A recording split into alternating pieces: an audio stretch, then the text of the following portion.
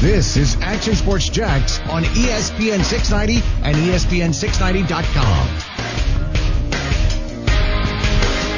Well, why wait? Let's just get it over with, I guess, said Doug Marrone. Not a lot of suspense all week long. And just like that, about an hour and a half ago, Doug Marrone to speak to the media, and bam, Jaguars are running with Nick Foles. That is the story of the day here in Jacksonville, a story we expected maybe to hear on Monday of next week. A little surprised that we already know based on, hey, who could a defense get prepared for in the Colts? But I guess, you know what, you really don't start game planning until Monday in the NFL anyway, right?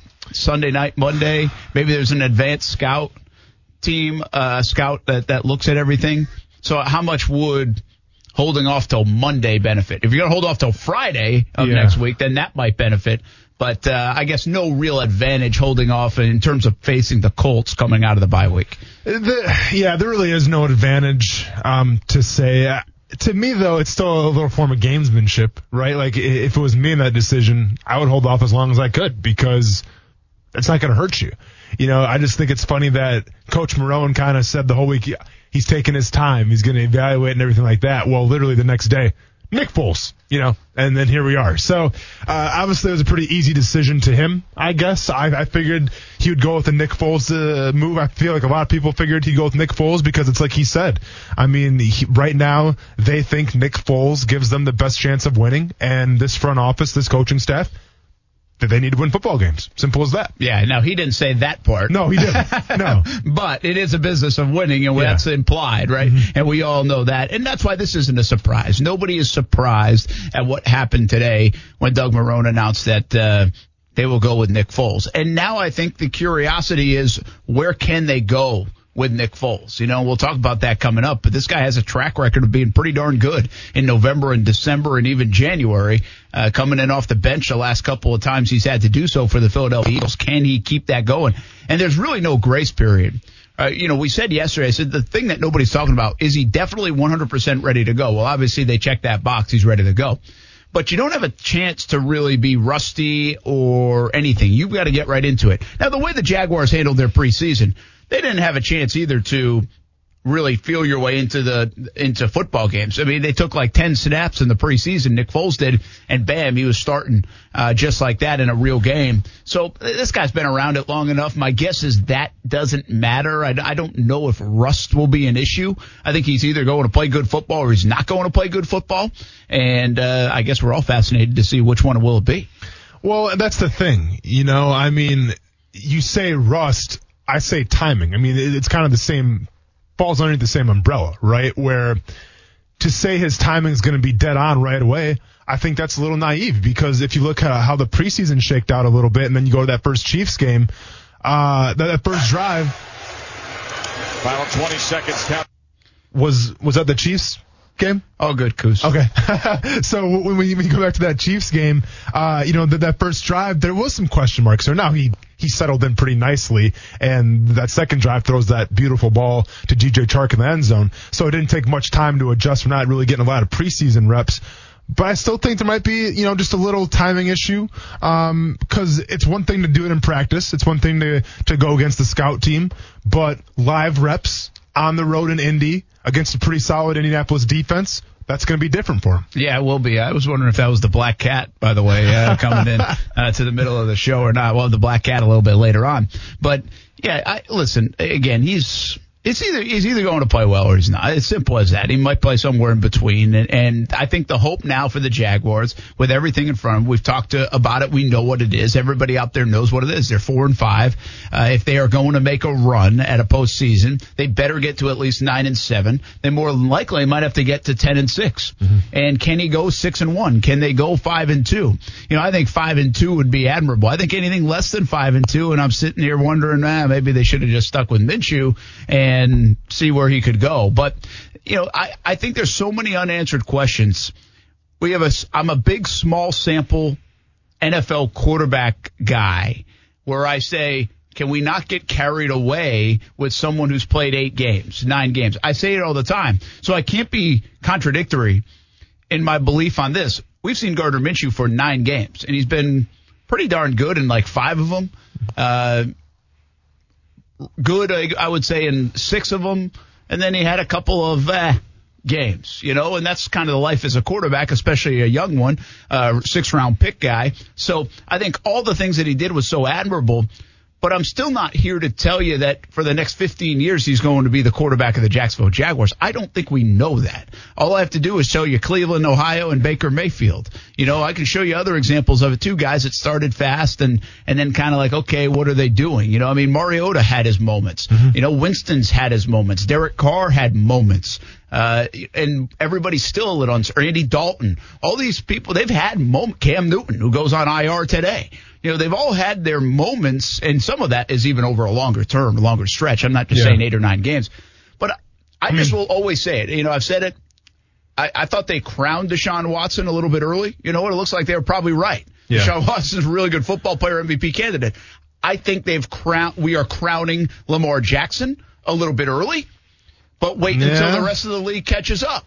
Sure. It's a small sample on Lamar Jackson at the end of the day still. Yeah. Now, he's doing some really great things. And what happens when the league does correct on you a little bit? And it might be just like Deshaun Watson. He might be an MVP candidate for the next 10 or 15 years, and it might be the worst, another bad selection by the Jaguars to not take Lamar Jackson. My point is, I think it's too early to tell, and it's too early to tell even on Gardner Minshew. But now what you do is you stunt that growth, and you really don't know. You think you know what you have in Minshew as your backup quarterback, potentially a quarterback that could take over down the road for Nick Foles and be the quarterback of the Jacksonville Jaguars. But do you really know? I guess that's where I'm going with this. Do we really know what Gardner Minshew is in a 9-game sample? And now we don't get to see it all play out. I think that's the downside of this move to Foles. Yeah, and then something we have to keep in mind, too, as well, is the fact that this is the schedule coming up. On paper, it looks like it's going to be the harder schedule than what it was for the first 8 games, right? You're traveling to Indy. You got to play at Tennessee, where you haven't been good at. Tampa Bay, I get it. They're 2-6, but I think they're, that record's a little, it kind of tells a little bit of a lie. You have to play San Diego, who's always seemed to have the Jaguars numbers, and you have to travel on the West Coast to play the Raiders. Those are some pretty hard games coming up.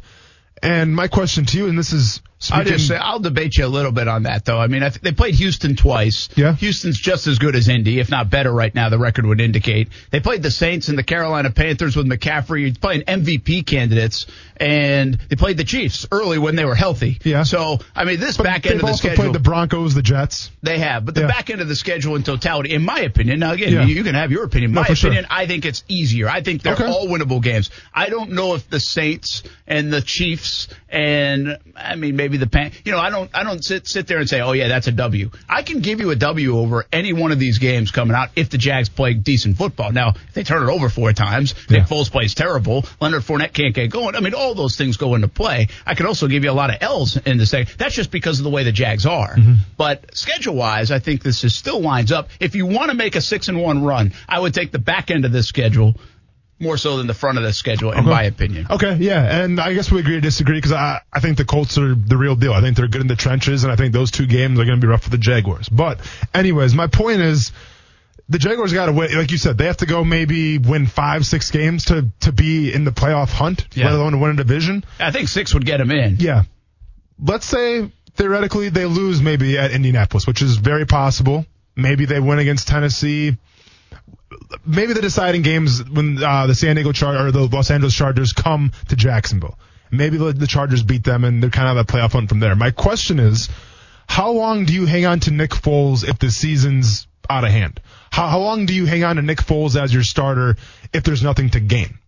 How long do you hang on to Nick Foles where there's nothing to prove, but you have a guy on the bench named Gardner Minshew who maybe needs some more reps to see what he's worth? Like, at what point in the Jaguar season and this is like 100% certain that they're not going to make the playoffs, do you go back to Gardner Minshew or do you roll with Nick Foles then? I think given that situation, if you want me to answer the way that situation would play out, if the Jags say have 3 games to go and they're out of the playoff mix, even 2 games to go and they're out of the playoff mix and they kind of know it, I believe you could get a token half of football from Minshew or something like that. I don't think they'll hand him back over the reins. The difference is for me, at least sitting here right now, I would say this isn't an Eli Manning situation. This isn't an Andy Dalton situation. Those are situations where you're like, okay, we stink. We have a young quarterback that we want to get some reps in. We want to see what we have here.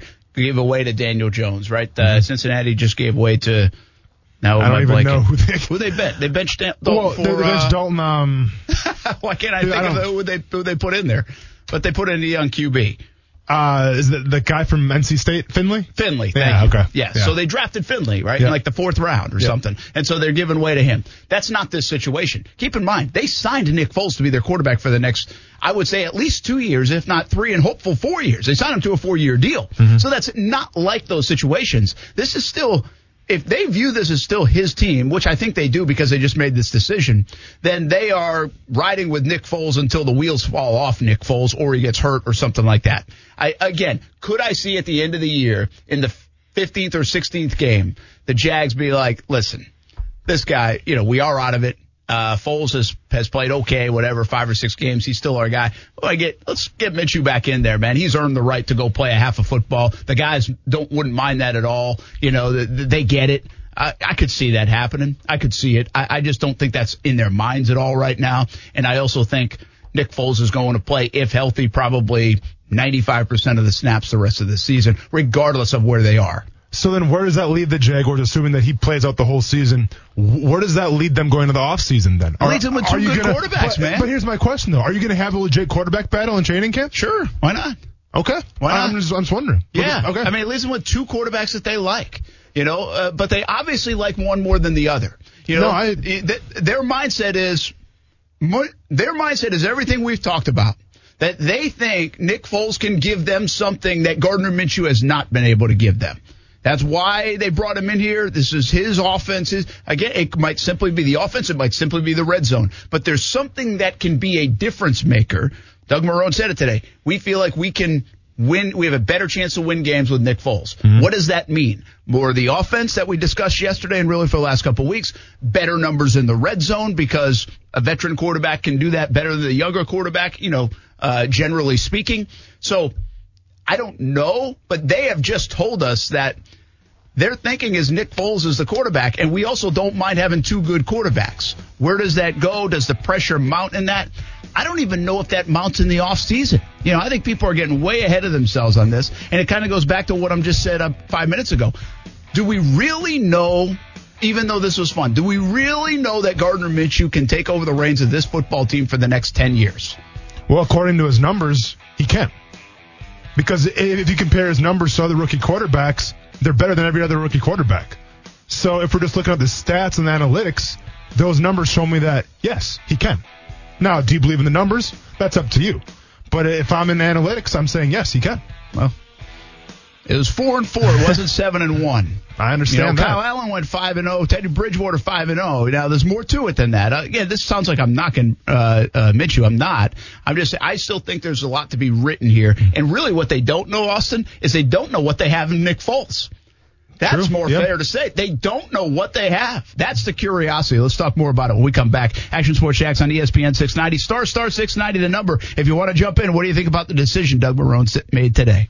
I see my decision. I worked hard on it, came to it, brought both players in this morning, spoke to both of them. After I spoke to the players, then obviously I wanted to make sure I spoke to the team, and then I wanted to get it to our media before they heard it anywhere else of where I can't control.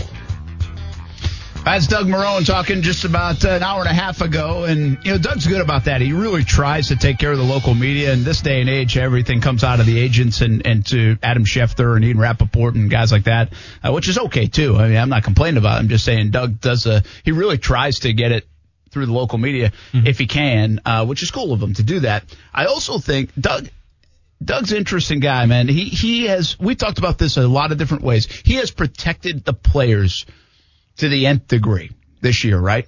Yeah. Well, I feel like he did it again today. And what he did was he made this decision. First of all, nobody had it on their radar because everybody was thinking next Sunday, Monday. I think he even had mentioned that Sunday might be the time he'll make that decision, talk to the quarterbacks when they come back, talk to the team when they come back, and then probably announce to everybody. Well, he does it quicker, right? And he gets it done. But the Jags players were supposed to have availability today around 1 o'clock. for the final time of the bye week. This is really the only time because they were in London and all that stuff. Well, I think this is just another, whether he says it like this or not, but I kind of feel like he protected the team on this issue and let them digest it a little bit. And then they can talk to everybody about it whenever we catch up with them, which most likely will be next Monday. But I don't know how much thought goes into that for Doug Marrone, but I think players probably appreciate it quietly. The fact that Doug Marrone didn't say that at 1:25 and then at 1:30 they're all being peppered about it. What do you think? What do you think? What do you think? And Minshew has to answer and Foles has to answer and everybody's got to answer. Mm-hmm. The flip side of that is I think he also kind of takes care of the media a little bit and when I say the media, I really mean the fans, because the fans kind of want to know what's going on. And so the other bad part would have been to make everybody available from 1 to 2 o'clock, which is what they were supposed to do, and then Marrone announced it at 2 o'clock. When everybody had already left. Yeah. And so everything that we heard from the players would be old news by then. Correct. Right? It would have no value. So I have no idea how much those discussions are made down there, but I think they are cognizant of it and aware of it. And so I think at the end of the day, my thought here is Doug Marrone kind of helped the players again. And you're a guy that's been in the locker room. You've been around quarterback discussions and talks. They can weigh on players. It's always topic number one. But I don't know if would a player recognize that from the coach? Be like, thanks for not letting me have to answer that today. I'll answer it Monday. Does that mean anything to a player or what?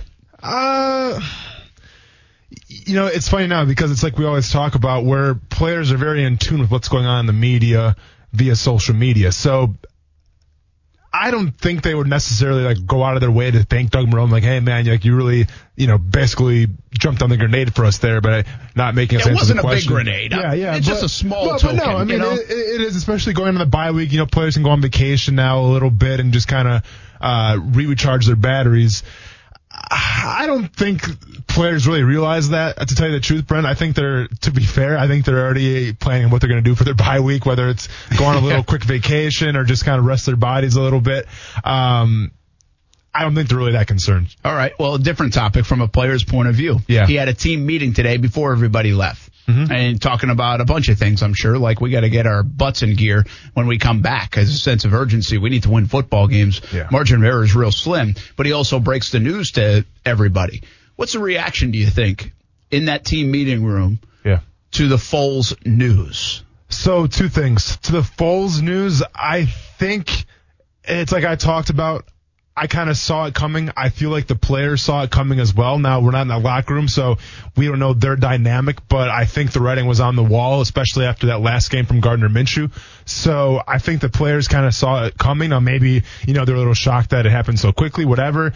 But I think if you're Doug Marrone and from the players' perspective, I think you can appreciate him kind of getting the quarterback conversation out of the way right now. Like, the last thing you wanted to do if you're that Jaguars offense, if you're the wide receiver, if you're one of the quarterbacks is, kind of get away from the stadium for a couple days, spend time with your family, just get everything right physically and mentally, but then always having to wonder, all right, well, is it going to be Foles? Is it going to be Minshew? Because there's always that small fraction of a chance that it could have been still Minshew. He's the younger guy. He has the more promise. So I think from that perspective, I think they kind of, got a breath of fresh air knowing that, all right, well, we know who the quarterback is now going forward. We can leave the stadium for a couple of days. We'll come back and get ready to go to work. And it's also going to be really telling to see how long they're gone for, because every coach does this differently for the bye week. Some guys get the entire week off. Some guys where if the coach thinks that, the team's underachieving, he maybe gives them 3 days off. I've been kind of the benefit of both sides. So I'm curious to see exactly how long Doug Marrone gives these guys off. Well, this has been Club Med, man. Yeah. Relative to everything else. Mm-hmm. I think they're coming back Sunday night. The whole week, basically. Yeah, they're done. Yeah. They're done. Yeah. They're gone today, this afternoon, and they're out of here until Sunday. I think that's the plan. That's the plan according to the schedule. Mm-hmm. And by the way, I don't say that in a bad way. I think Doug Marrone has tried to take care of the players, hoping in return they reciprocate with good play, maximum effort, locked in focus. And to be honest with you, I think they have been locked in focused. What they've handled in the first 2 months, I think the effort's been really, really strong. They've kept everything together. The leadership has been good.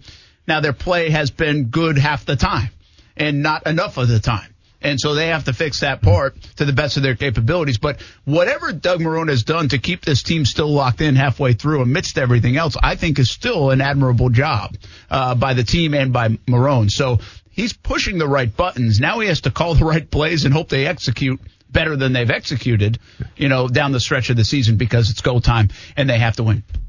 What is the difference? So Nick Foles gives them a better chance to win. Correct. That's what Doug Marrone said. That's what the coaching staff. Listen, they're not making that stuff up, people. Whether you like Minshew and you wanted him in and you think he can run around better and it's more fun, I understand that. That's fine if you believe that. We had the conversation yesterday. You think they should stick with Marrone. That's fine. But why are they making this decision? Why, in your opinion, does he say right now, Nick Foles, doesn't matter how good this rookie has played. Well, it does matter, but as well as he's played, we think this guy gives us a better chance. Why is Nick Foles a better quarterback for them in the last 7 games than Gardner Minshew? Any ideas? Few reasons.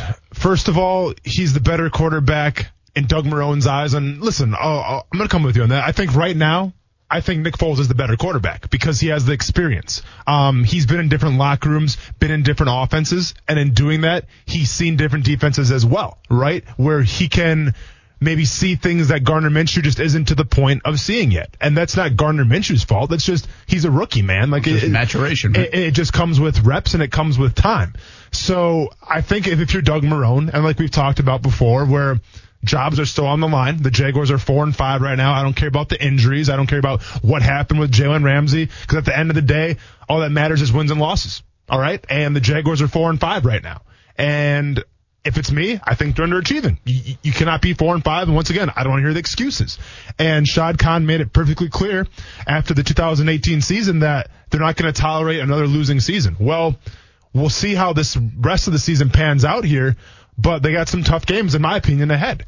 So if they do go below 500, we'll see what happens. But I think Nick Foles gives you the best chance of not only winning ball games, but also saving your job. Well, here's the deal. Nick Foles has done this before, right? Yeah. I mean, he has been able to do it at this time of year. That experience, again, they're going on experience. One thing that Gardner Minshew has not done it in November, December, not done it when you really need to win. And I think most recently, everybody brings up Super Bowl MVP and Super Bowl, but really the year to compare is last year because they needed to win games, the Eagles did, to make the playoffs. And Foles comes off the bench and he delivers. And I'm trying to get the numbers right now, but 2018, he went 4-1 in the final 5 games to get him into the postseason. Now, there's a bigger sample here with 7 games, but the irony in all of this is really not that different of a situation than 2018 and really 2017. I think the Eagles were 11-2 in 17 when he came off the bench and then leads them to the Super Bowl. So a lot of those starts were in the postseason. That's where he became legendary because he was getting it done in January and, of course, in the Super Bowl. And they were already 11-2. It's not like he had to get him to the playoffs. You could actually argue there was more pressure on Nick Foles last year when he came into the situation because that was a team that was disappointing at that stage. They were Super Bowl champs, and they were on the outside looking in, and they weren't going to make it unless they started winning football games, and Foles comes in 4-1. Well, guess what? Here we are in 2019, and if you don't mind, Nick Foles, we're going to ask you to do it again. Yeah. Well, and listen, I'm not knocking Nick Foles, man. Super Bowl MVP, very impressive. But in 2017, he wasn't putting up worldly numbers when he came in. All right, he finished that season with 5 touchdowns, 2 interceptions. 2018, he had 7 touchdowns and 4 interceptions. Okay, so from that perspective, it was the guys around him as well. Like we always say, Nick Foles saved the Eagles. Nick Foles saved the Eagles. I get it, but their defensive line helped out. Their receivers helped out. Those were team wins that the Eagles were getting. And if the Jacksonville Jaguars want to do the same thing, yes, Nick Foles can help. But it's got to be a collective effort from the offense, the defense, and the special teams as well. Yeah, absolutely. I think Foles did complete 72% of his passes in those 5 games last year to get him in. So, listen, we'll talk more about Nick Foles, what he can do, why he's the better choice, all those things, and what are the ramifications for Gardner Minshew. But coming up next, the other big story around here, the other big story in the state of Florida, Willie Taggart fired. Who's next? What about the Bob Stoops rumors? We're going to Tallahassee right after this on ESPN 690. I think We want to be able to have somebody ready to recruit. There are going to be a lot of schools out there looking for coaches. There are every year once the season ends. Our feeling was if we could get positioned and be ready to hit the ground running, it would be a significant advantage.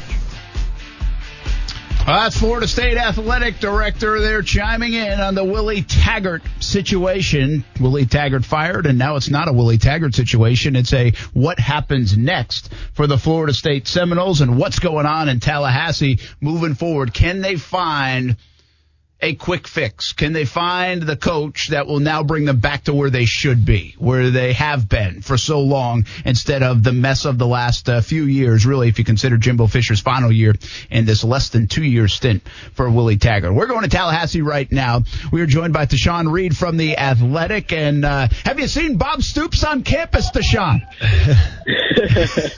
I haven't seen it.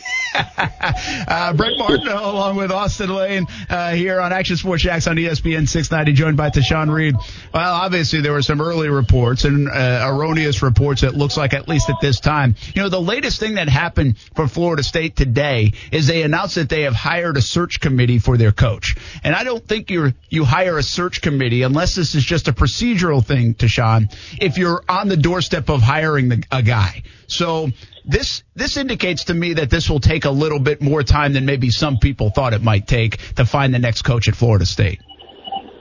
Exactly, and I wouldn't expect any sort of decision to be made in the imminent future. This is something that they're going to take their time with, and I think rightfully so, because they can't really mess this up. They can't afford to mess this up both figuratively and literally, at this point. So I think they're going to have a move in place, obviously, by the end of the season, but they aren't necessarily jumping the gun and rushing to make a decision right now, And I think especially when you're considering guys who are still working at this time, and that would be everybody except for Bob Stoops that they're considering.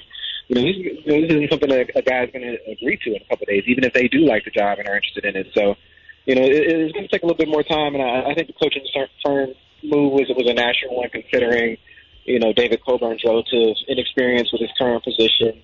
I think he needs a little bit more assistance maybe than the athletic director who has been through this kind of situation before. So, this isn't anything out of the ordinary. I think this is all pretty much expected. Yeah, I think that's the way it goes. Unless you seriously have a guy. Now, I think they have a list, and a short list maybe even, and a wish list. But I think unless you really had someone, and Bob Stoops was right, going to happen, this is kind of the normal operating procedure. Here's the thing. I don't get all over Florida State for missing on Willie Taggart as much as some other folks do, because you know what? It happens when you hire coaches. It happens in football, basketball, every sport, every job. And, if you go back in the track record for Florida State, it's been pretty darn good. They had Bobby Bowden for a long time, and they had Jimbo Fisher. You know what? The trend, Murphy's Law, whatever you want to say, the odds said they were going to screw one up sooner or later. And they probably screwed this one up. My question, though, Tashawn, is do they have to make sure they have some different voices in the room making decisions than that made this one? Because this was a bad decision from a dollar standpoint, from a who they picked, and it didn't work. So I would hope, if I'm a Noles fan, and I'm not, but I would hope that they would have some different influential voices along with the ones that maybe made that decision. And I know there's a different one in Coburn rather than the A.D. Wilcox. Yeah, and I think that's the major difference here. But I think, I don't know how much of a difference that'll be, given how I said, his relative inexperience in the situation. Obviously, he'll make the final decision in conjunction with President Thrasher.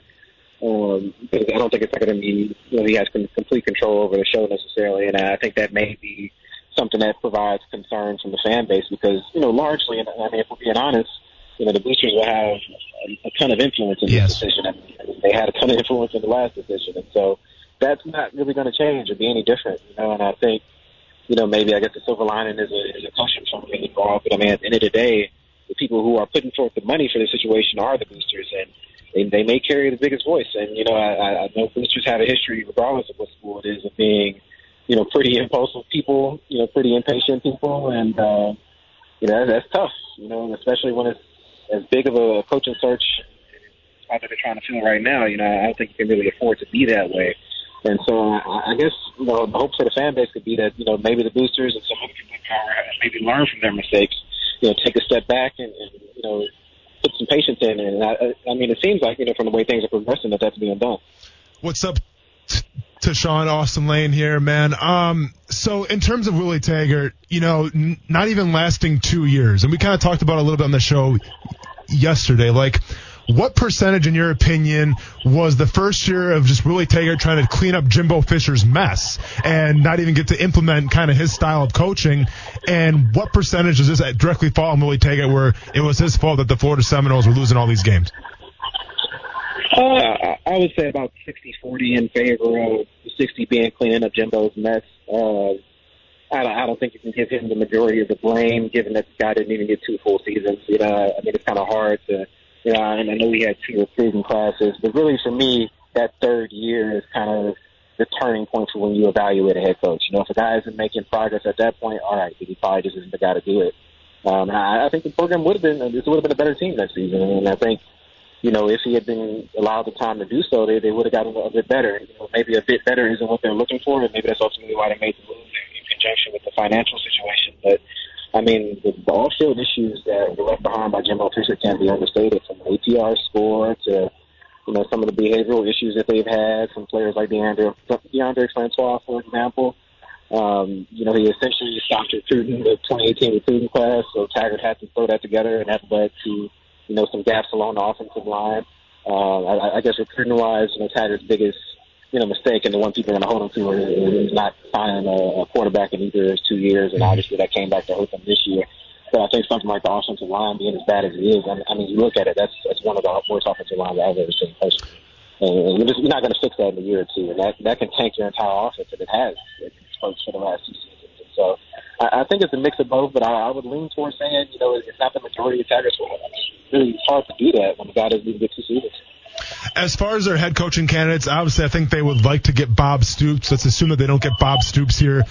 Is it important for Florida State to go after a guy who has ties to Florida in the recruiting, or do you believe that Florida State still carries that prestige where it doesn't matter what kind of coach they bring in? They can bring in a guy from Western Michigan. They can bring in a guy from Iowa State. It doesn't matter if they don't have ties to Florida just because Florida State still has that prestige. Do you think that's the case, or do they need to get a guy with ties now to the state of Florida?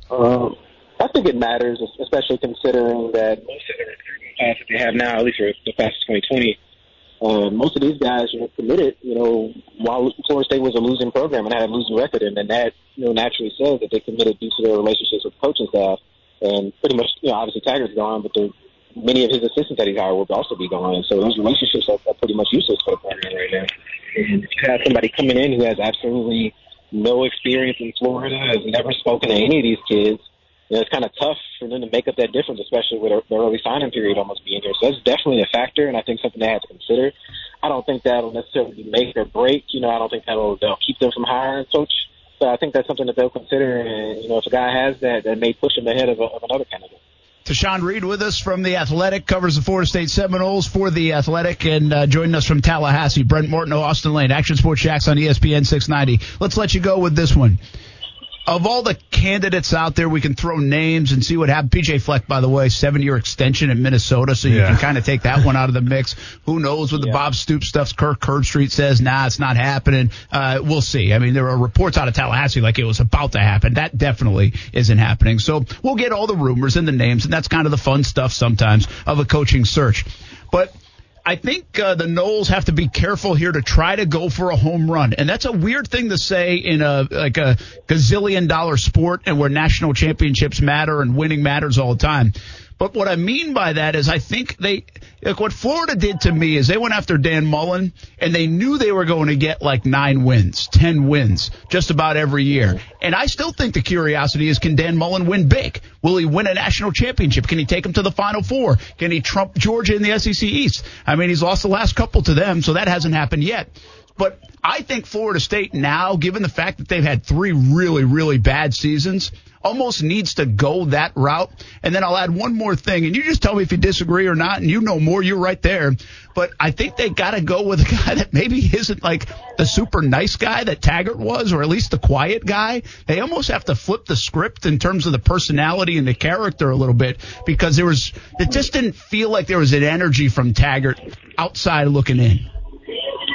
I'll start with the second point. I don't necessarily think they need to do that. I think it might actually hurt them if they have somebody that comes in with sort of authority authoritarian mindset, considering, you're going to have several guys on this team who are playing for their third different coach in, 4 seasons, I believe it would be. And so, I don't think you can really approach a guy like that, super stern, especially considering the ATR situation is still recovering, so it's not like they can necessarily run guys off or anything like that. So you just be stuck with a disgruntled player, and that's not going to help you at all. I think, going back to the point about making a big splash, I don't think that they should necessarily get too caught up in that.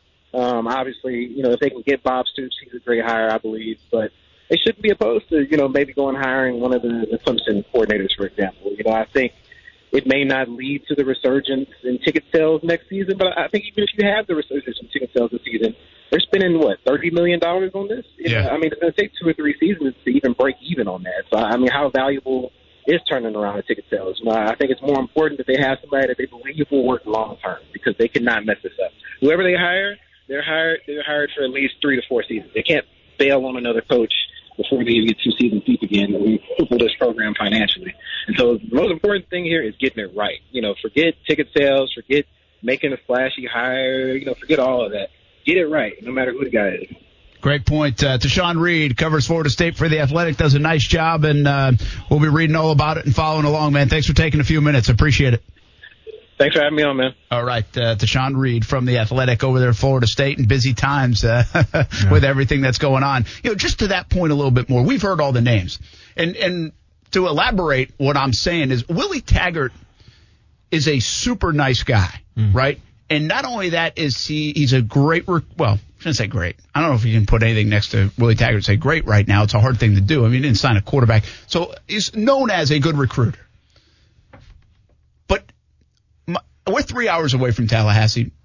I didn't feel a thing coming out of Tallahassee with Willie Taggart. I didn't feel an emotion, right? And again, I'm not a fan. So, I mean, fans will be able to answer this better than me. But what I'm trying to tell you is, I could feel P.J. Fleck from Minnesota. Of course. I can feel Mike Leach from Washington State. Now, that might be a little bit much, but my point is that you can feel those guys. We had Scott Strickland on last week about Dan Mullen, and the jury's still out on Mullen. I mean, Mullen, not that he can't win. He can win. I mean, he knows how to win, but can he win big? And that's what he's supposed to do at Florida. The idea is to go to Florida and Florida State and win big. It's not just to win. New Year's 6-day bowl games are nice, but you want to be in that national championship conversation. You want to be where Alabama is and where Georgia has been and where LSU might be going and where Ohio State usually is and all those. That's where you want to be. That there's no okay, I'm glad we are 9 wins and 10 wins as you look at this thing further down the road for even the Gators. Now, right now, because they're building it, it's a nice job, a job well done by Dan Mullen. But when we had Scott Strickland on, I even said you can kind of feel everybody in the football program at Florida smiling. Yeah. Dan Mullen smiles. He has some fun. He cracks some bad jokes. He does stuff like that, I mean, you can sense Scott Strickland smiling, and the boosters are smiling a little bit more, and the fans are smiling a little bit more, and the players are having some fun. You can feel that a little bit. Sure. And what's so different is in this decade for the Florida Gators, you didn't feel that at all. Will Muschamp didn't work. It was bad. Jim McElwain didn't work. It kind of seemed fake and phony every time they smiled under Jim McElwain. It just didn't seem real and authentic. So you can characterize it whatever you want, but I need to feel something coming out of Tallahassee. And with Jimbo Fisher, I thought you felt something. And wins certainly helped. Bobby Bowden, you always felt something, right? I mean, there's nothing better to listen to Bobby Bowden talk. So I do think there's a value sometimes, especially in college football where recruiting is king, that you feel a little something from that head coach. I never felt a darn thing from Willie Taggart. He'd be the nicest guy in the world. I'm just saying I didn't feel anything. And that kind of begs the question in the world of college football with Florida State right now is, do you go in the old direction of kind of the old school mentality type coach, right? Kind of like that hard ass that's going to, kind of establish this grit and toughness, which is pretty rare right now in college football. Or do you go with the new school approach? Do you go with Flex now is staying in Minnesota. He signed that extension, but do you go with a younger guy that can relate more to the next generation of players? And I can go on for days with those coaches. I mean, a guy that you mentioned was Fitzgerald from Northwestern. Now, they're not having a really good season, but like that's a guy that you always see in the interviews on the TV. Like he's just a guy that seems relatable to his players. And a guy that we talked about this offseason for college football was Manny Diaz. Manny Diaz we were excited about because he was a guy that kind of embraced that Miami culture. It seemed like the U was going to be back because he grew up around the area. The guys on Twitter and Instagram, kind of poking fun at some of the players and stuff. They're having a good time. So we all thought, well, this guy can relate to his players. This guy's going to be the next great Miami Hurricane coach. They're not having a great season so far. That's his first year, so we'll see how that pans out. So that kind of begs the question is, what do you do now? Because in my opinion, I think you had a guy with Taggart who was fresh, who was exciting, may not have made you feel any kind of emotion, but from my opinion, he was the offensive-minded guy. He was the guy coming from Oregon, the exciting, the Ducks offense and everything. He comes to the East Coast, and you thought you were going to see that at Florida State because Florida State had the athletes to do what Oregon does. Well, it didn't work out for whatever reason. So do you go with the bland guy who's maybe just more of the quiet, the kind of the old school type, kind of like a Mac Brown? Do you go with a guy who's been established and build around the offensive coordinator and defensive coordinator? Or do you go with another fresh young face who can relate to the football team? Yeah, it's I think people will say, give me the guy who can win, and I don't care about that stuff. But I'm just telling you, when you're in the state of Florida and you have UCF even creeping up on you because of what Scott Frost and Josh Heupel have been able to do over the last few years, and you have Florida way ahead. Those guys got hired a week and a half apart, and now one's gone, and one's won 17 games in the last 2 years. So we know who won that decision. And so when you have that, and then you do, we'll see what Manny Diaz becomes. Yeah. I feel like you need to put yourself on the map in more ways than one. And winning is the ultimate. That is the best way. But I do think personality adds to it. Fun offense? Absolutely. Don't bring me a defensive guy that's going to win 20-14. Not in the state of Florida. Not in the state of football the way it is right now. But I do think kind of that personality helps. What's interesting as I think about this, and we're talking about this, to me, Jim Harbaugh in Michigan, he has that, right? He's not afraid to needle people, right? Early on. He was able to. But the weird part about Harbaugh is he feels like his style of play doesn't match like his personality sometimes because they're kind of boring and dull, and I want to run and I want to be big, and that's the Big Ten to a degree. But look at Ohio State; they're not like that. No, Penn State hasn't been like that recently.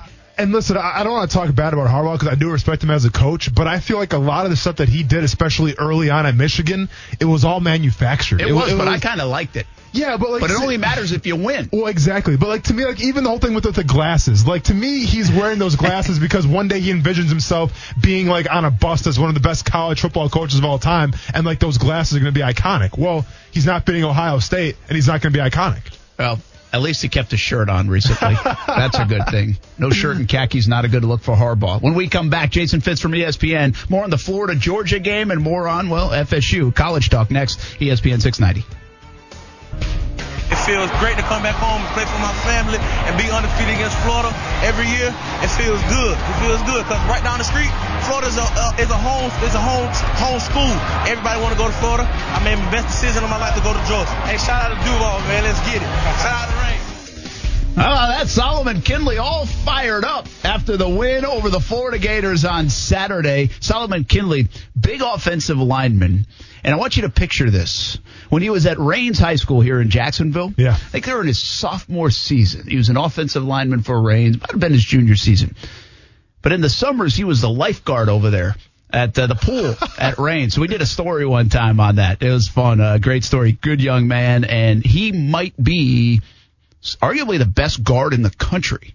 At his position. So he must have been a pretty good lifeguard. All you got to do is just stand up in the pool. You don't have to swim or anything. You just literally walk to people, carry them out in the deep end. Yeah, you're good to go. Don't run. Yeah. If Solomon says don't run, you don't run. Yeah. I mean, if someone's having problems swimming, just literally just jump in and stand up and save them. It's easy. All right, let's welcome in Jason Fitz from ESPN, Brent Martineau, Austin Lane here on a Tuesday. Action Sports Jacks on ESPN 690. Well, I'm sorry that you couldn't come to Jacksonville for the world's largest outdoor cocktail party, but hopefully Beale Street was good. Well, Beale Street was great, but I mean, it's the world's largest outdoor cocktail party. Look, it was a great experience to go to a new city. It always is. One thing I will say that really has stood out to me this year on game day, traveling with game day, certain places, when they get it for the first time, it means so much to the city and to the program. So I think one thing lost in the shuffle of last week, and obviously we all knew Florida-Georgia was going to be a great game, but lost in that shuffle was just walking through Beale and walking through Memphis and finding out about a football program that 10 years ago on national TV had 4,000 people in their stadium for a home game. And there was a real conversation around the program of even shutting down football or going to a lower level. Could they ever make football relevant? And then there you are 10 years later hosting game day and frankly getting a big win for them against SMU. So really cool moment for Memphis football. I'm not sure it's ever the party, as much of a party as Beale is. I don't think it can ever hold a candle to the world's largest cocktail party, but still, it was a great experience. I give you a lot of credit right there because you just said walking through Memphis instead of walking in Memphis and didn't sing any of it. That's a level of restraint I don't usually have, so I felt pretty good about myself. I'm not going to lie. I do think it's kind of cool. Like if I put myself in the ESPN shoes, right, the folks that came up with College Game Day so many years ago that still are a part of it, and then you put yourself, like you just said, in the Memphis football shoes. And say, wow, look at this. You take a moment. Hopefully everybody took a moment to look at that when you go to a place for the first time. And College Game Day is such a big deal that everybody comes out. They had lined the streets. And the way that street's set up, it was a cool venue, man. It almost felt like Nashville for the draft, right? Because it kind of goes all the way back that way. Yeah. But then for Memphis to sit there, and hopefully they take a look at some of those pictures and say, wow, we have come a long way. So to your point, I mean, it's a pretty cool scene. And the more you can do that in different places, the more fun it is for everybody. Well, and the other side of it is, man, SEC schools are so good for so long every stinking year. How do you pick the ones that are really special for game day? I'm glad I don't have to make the decision. Frankly, I don't know who makes the decision. I think they guard that for me so that I don't knock on their door and start, petitioning for whatever I think. It's fair. But, I don't envy the decision because, let's face it, you know that Florida's good this year. You know Georgia's good. You also know that in the past, we've gone to this game. In the past, we've gone to the SEC championship game. It feels like it's really easy to just represent SEC and Big Ten schools because they're going to be good all the time. So I think it's pretty awesome that they've been able to find off-the-radar stories because at the end of the day, we're still going to talk about Florida, Georgia, wherever we are that day. So giving the shine to another program for that sort of an advertisement for where they are as a football team, man, it's pretty powerful. Well, you could have been Mike the Tiger at LSU and picked this week's College Game Day. We'll get to LSU and Alabama in just a moment. That's going to be a dandy. But before we do that, your take on Florida, Georgia. And as we talked about that game going in, I think some of the conversation was, and I was included, if you take me back to August, I said Georgia and Florida, the gap is still pretty big. But as we got closer and closer the last few weeks to this football game, you noticed the gap had closed. Well, I think what Georgia said in a statement kind of way with Kirby Smart and that football team is, hey, Florida, you guys still have some catching up to do because, Jason, that didn't really feel like a 7-point game. No, it didn't, and you're absolutely right. In fact, one of the people that I love that works on our social media team is a Florida graduate, and so we all went out for dinner the night before. And I kept saying, guys, if you look at this on paper, this is a 2-touchdown game for Georgia. They should win by 2 touchdowns. And she got so mad she eventually left the dinner. And so, I get it, and I understand the passion on it, but it felt like a 2-touchdown game. And this is, to your point, this is what we've been waiting for from Georgia all year long. They are, from top to bottom, talent-wise, they are on par with the best of the best across the country. Florida's a little ahead of schedule. We didn't think Florida would be where they are right now, so it's awesome to be ahead of schedule. But I'm telling you, Georgia knew their backs were up against the wall because if they lose that game and they don't make the SEC championship, that's so catastrophic for their program that there will be questions about coaching. There'll be questions about what changes need to be made. I mean, the trickle-down effects because of the expectations of Georgia to win a national championship are so heavy that they had to win that game just to keep everybody at bay. Speaking of SEC, Jason, you guys will be at the LSU-Alabama game. It'll be a huge one. But I want to talk about real quick, in my opinion, right now, the best team in college football. And that's the Ohio State Buckeyes. Much to the chagrin of, I'm sure, a lot of our listeners here in SEC country. But I truly believe Ohio State is the best team in college football. Everyone's talking about tanking for Tua in the NFL. Choke for Chase Young is what I'm starting because I think Chase Young is the best defensive player in college. And the reason why I'm such on the Ohio State bandwagon, yes, they crushed my Wisconsin Badgers. Don't need to get into that. But I think right now you have an Ohio State team that hasn't shown any weaknesses. They have a strong offense. They haven't been really beat that bad on defense yet. Even with Alabama, even with LSU, yeah, they have good offenses, but this Alabama team's also allowed 30-something points to Ole Miss. You know, they've also given up 23 points to South Carolina. I think I think Ohio State right now is the most complete team. Am I wrong? No, I think you're right. So let me protect myself in the answer, just so all your SEC fans are happy too. If I had an AP vote today, I agree with you that Ohio State is, I think, probably the best team in the country, top to bottom, the way they're playing on both sides of the football. LSU has played a tougher schedule, and they've looked great doing it. If I had an AP vote, I would make LSU number 1 and Ohio State number 2. And that's frankly what I think the committee is going to do tonight. I think they're going to make it 1, 2 in that order.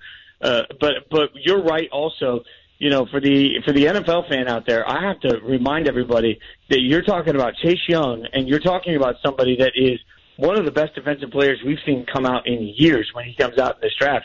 It is going to be incredible to watch Chase Young, not just him, but when you talk about the other side, Grant Delpit, the safety that we were all hugely high on from LSU, you could be sitting at 4, 5, or 6 in this year's draft, and because of the obsession with quarterbacks and the reach that everybody makes in the top 2 picks, you could be looking at getting the best player in next year's draft if you're sitting at 4, 5, or 6 simply because of the position they play. That's astounding. Chase Young, we stood on the field, and I'll never forget standing next to Mike Golick Jr. We were at the Ohio State-Nebraska game. Chase walked out, and Mike, who is not a small man, just looked over and said, "Oh, my God, he's huge." Now, when a former football player says, "Oh, my God, he's huge," and I'm sitting here at 5'9" and a quarter, it used to be 5'9" and a half, and I'm sitting here saying, my God, I mean, Chase Young he dwarfs everybody on the field with his size and his ability. He is a special player, and you're right. If I had a vote today, I would take LSU as number 1 because of who they've beaten and the schedule they've played so far. But I think Ohio State right now is playing like the best team in the country. Jason Fitz from ESPN joining us, Action Sports Jacks on ESPN 690. Jason hosts First and Last from 5 to 6 a.m. here on ESPN 690, Monday through Friday. Golick and Wingo, regular appearances. And Countdown to Game Day, Saturday mornings with David Pollack and Maria Taylor on ESPN app, YouTube, Twitter, Facebook, all the rest of them. So always around on the College Game Day on the Saturday mornings. That begins at 8:30. By the way, we do want to let you know, Golick and Wingo and Golick Jr., they were here Friday morning, so we got up bright and early. In fact, I was listening to you on my way over to their show here at Intuition Ale on Friday. We hung out with Golick and Wingo and Golick Jr. We had a lot of fun over there. I heard it was a blast. I mean, the guys came back just absolutely raving about the experience. Why is it they always get to have all the fun? And then I'm the one that's like, yes, they get to go to game day on Saturday. That's fine. But a lot of these Fridays, when they're out hanging out with y'all, like I'm in a conference room somewhere, in a hotel somewhere, you know, they're having all the good times, and it feels like the crowd was pretty hyped for it too. So, really cool experience. The guys had nothing but incredible things to say about getting to hang out there in general. So good job by you all in making it a great experience, and I'm proud of you guys for dealing with them for the morning. Yeah, that was pretty early for me to be dealing with people. But, I know Trey liked the trip because he went and played TPC Sawgrass after, so I know he had a good time. All right, man, the big story around here the last 48 hours has been Willie Taggart out at Florida State. How surprised are you that it happened so quickly? And you were just in Memphis. Mike Norvell's name is going to float around this job. Would he be a good candidate and a good hire if the folks in Tallahassee chose to go that way? Yes. I mean, there's no two ways about it, and I feel terrible for Memphis answering it that way because Memphis wants desperately to keep Mike Norvell there. One of the special things about Mike Norvell, and you can see this, when he talked to everybody on game day, I had the chance to spend a few minutes off air with Coach, and when you had the opportunity to talk to him, one of the things he stressed so much in every question he was asked by every press person, it was that his job is to figure out what the strength of his players are and to make those players better and to find ways to make those players shine. And that's what they've been able to do. I mean, when you talk about Memphis and the fact that they lost two running backs to the NFL draft this year, and everybody thought because of that they were going to be done, and instead they've simply been able to reload with another freshman coming in. But even when he's not able to get the production that they want, he's been able to get so much production out of Brady White, the quarterback there. I look offensively, what Mike Norvell is really good at doing is stepping back and saying, who do I have, what plays can they make, and how can we get them into the best situation possible? That sounds very simple. I don't think enough coaches go out and say, what do I have and how can I play with them, instead of looking at it and saying, who's going to play my system? Mike Norvell is a special coach, I think. Now, that being said, I am surprised. As bad as things look for Willie Taggart, I'm surprised that they pulled the plug right now. To me, that's a statement that they want to get ahead of everybody else on the sales pitch for why Florida State can be great. And, when it comes down to college football is all about recruiting. It's all about facilities. It's all about the money that goes into these programs. And we know Florida State can have all of those advantages. So the fact that it hasn't been taken advantage of, that obviously means a change was coming in the eyes of a lot of people. But if they made the change as early as they did, then they better go out and make a flashy hire to tell everybody why they made the change when they did. Yeah, absolutely. Jason Fitz from ESPN joining us. And, all right, I'm going to end with this, okay? And I hope you don't mind. And hopefully I have a clue what I'm talking about here, if I remember all this correctly. But Jason Fitz, who joins us, used to be with the band Perry, played the fiddle. And I got a chance Sunday night to go down to St. Augustine Amphitheater, and I saw Old Dominion play. And I believe while they were playing, now I had to leave early, so my wife was sharing this with me, so I hope I have the story right. But I think one of their band members wrote one of your top hits for the band. Yeah, a couple of them. So I've known the Old Dominion guys for 20 years when it was just two guys and they were struggling to make it. So yeah, they did. They wrote Chainsaw was written by one of the guys, and Better Dig 2 was written by another one of the guys. So they actually do a segment in their show every night where they played, I think it's 7 number one hits they've had for other acts before anybody had ever heard of Old Dominion. And it's all, a couple of those Band Perry songs are in there. Yeah, 100%. There we go. See that? I wanted to Brent. just connect it all right here on Action Sports Jacks on ESPN 690. Hey, thanks, Brent. Thank you. Thanks, man. Appreciate you joining us. Thanks and so we'll talk to you next week. All right. Have a good one. All right, Jason Fitz. You can catch him, by the way. I did end up here first and last, not usually up at 5 in the morning, 5 to 6, but he kind of introduces the Golic and Wingo show on ESPN 690. So if you're up at 5 a.m., you can tune into the show for Jason Fitz. He also will join those guys regularly in the morning at Golic and Wingo. And then, of course, on the Countdown to College Game Day on all the social media apps at 8:30. This week they'll be in Tuscaloosa. I guess we really didn't even ask him much about LSU, Alabama. No, we really didn't. It's all good, though. We're going to talk more about that later in the week. We know there's a lot on the line. Cuz, is this Old Dominion right here?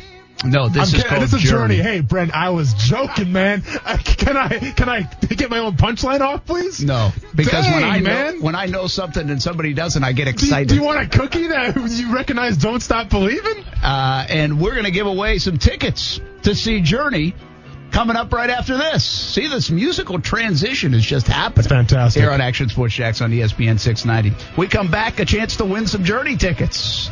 It's on the way next.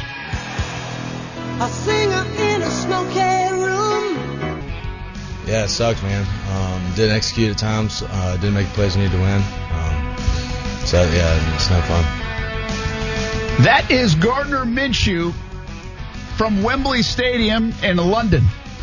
That was his entire news conference. That was it.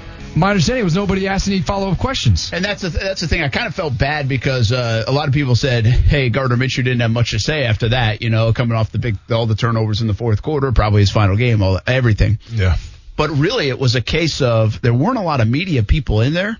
There were enough, though, to ask more than one question, I thought. Sorry, be a little critical, but I was like, what the heck? I mean, can we ask more than one question?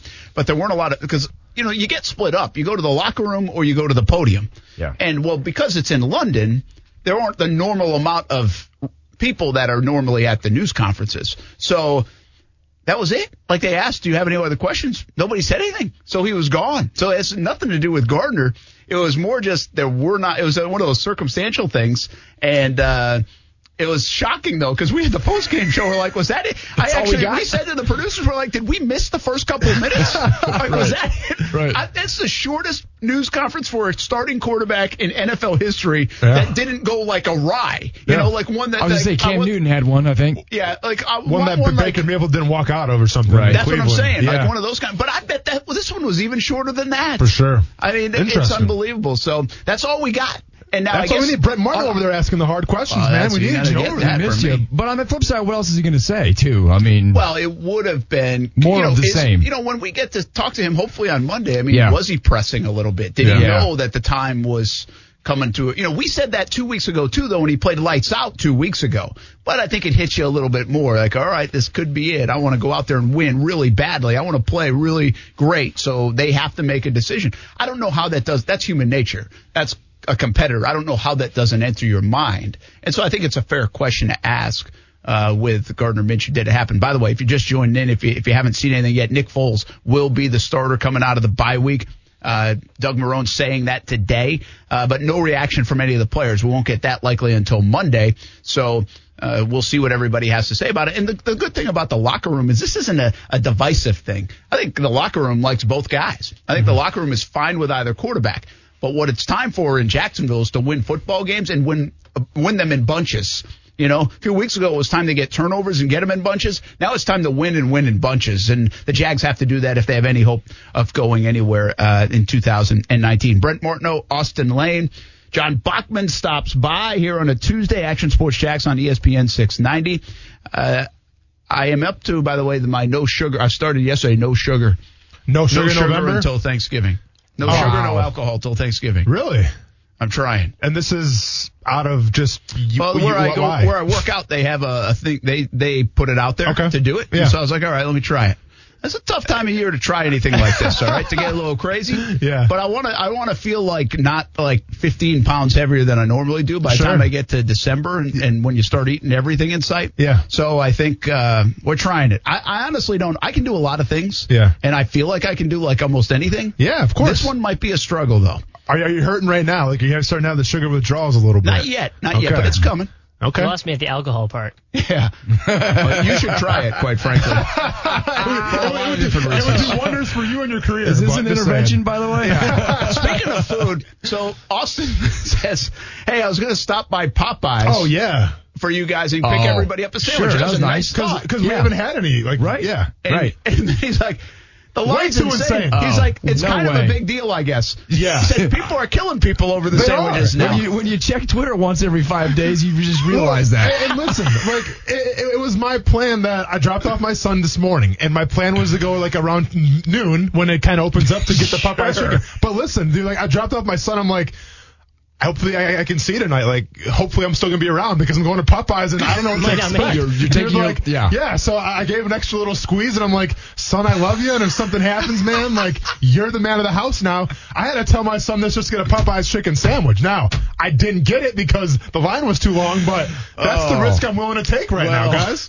Yeah, that's it's a sad state of affairs when that's the case. They had a conversation with their 4-year-old. And then, by the way, we are. Kuz jumped in. He's like, man, I just can't imagine getting that worked up. I would kill somebody at Popeyes for a chicken sandwich. I was like, Kuz, I can't imagine getting that worked up. I would kill somebody. Let's start there. Watch out for Kuz if you come in here. Yeah, exactly. You're the one who has a knife in the line, by the way. I'm sorry? Like, did you just look at the outside the car lane? No. I'm not going inside. Absolutely not. No. I bet there was no line in there. I bet there was. Yeah. You think you're the first person to think of going inside for a fast food restaurant? No, but have you ever been to Chick-fil-A? Dude, I've been to McDonald's. Hey, I've been to McDonald's at 10 o'clock right before breakfast is over, and I see people how they act inside. So no, I'm not going to go inside. See, I'm not. I've said this for a long time. I'm not. I hate the drive-through. Yeah, hate it. Really, with a passion. I go in just 99% of the time. Even if the drive-through there's nobody there, I go in. Unless I'm going to like a Sonic or something like that and there's nowhere really to go in. But yeah, I want to I don't know, I like going in. Interesting. And I feel because I'm also not the guy that when they give it to you, I don't sit there, pull up for 3 minutes and check that I got everything. Yeah. So I almost would rather see everything go in the bag myself to make sure so I don't have to circle around because then I'm getting pissed off if I have to go back. Man, a psychologist would have a heyday with this conversation today. I'm just telling you, that's the way I think. It's got to be a little OCD in me or something, but I just would rather go inside. Like if there's a line of 6 people, and you know how they do this, right? Mm-hmm. Like they grade the drive-through line. So, like, you can have 17 people in the drive-through line, and you can go in and you can be, like, one of 2 people, and that 17th person's getting their damn stuff before you get your stuff. It's happening. It has. And I know this, and I still go inside. Yeah. I got nothing. You guys are experts. I'm learning a lot right now. You don't do fast food?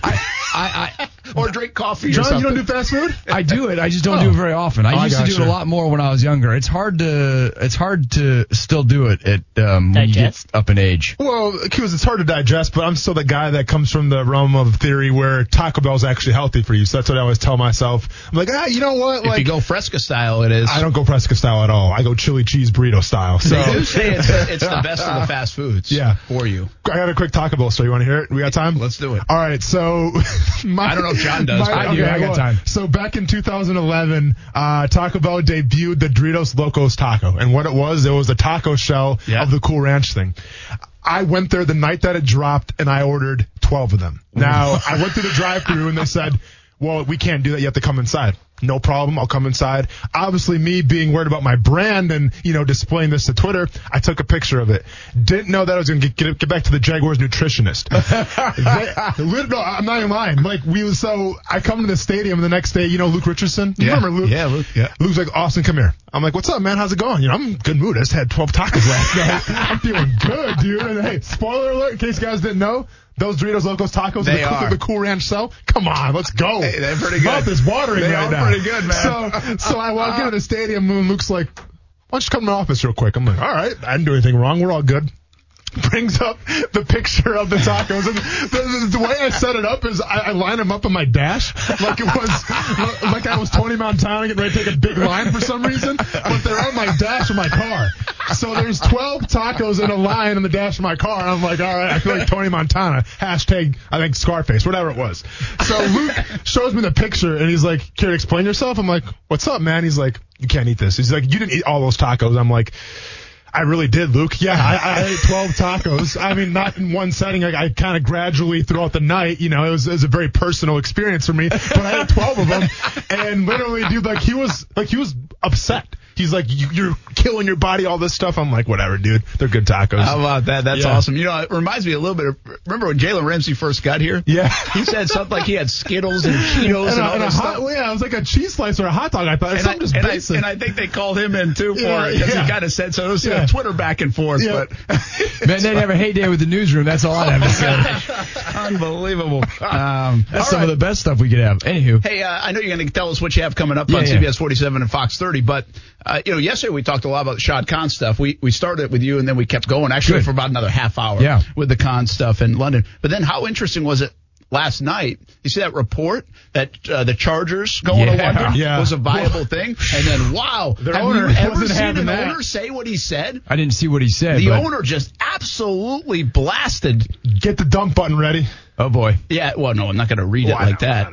Hold on. Let me find it for the full quote from Chargers owner Dean Spanos. Quote, "It's total effing BS, okay? We're not going to London. We're not going anywhere. We're playing in Los Angeles. This is our home. This is where I'm planning to be for a long effing time, period." Okay, well, you can't pull that back.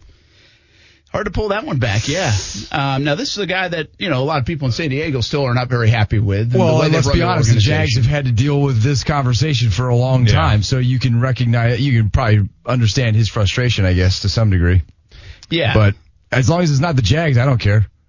Yeah, well, right? Well, but it plays back into that a little bit, and there's a lot more discussion of what's going on with the London 2 games and how people, there's a lot of Jaguars Twitter and social media and commentary about it that they would be fed up with the idea of it.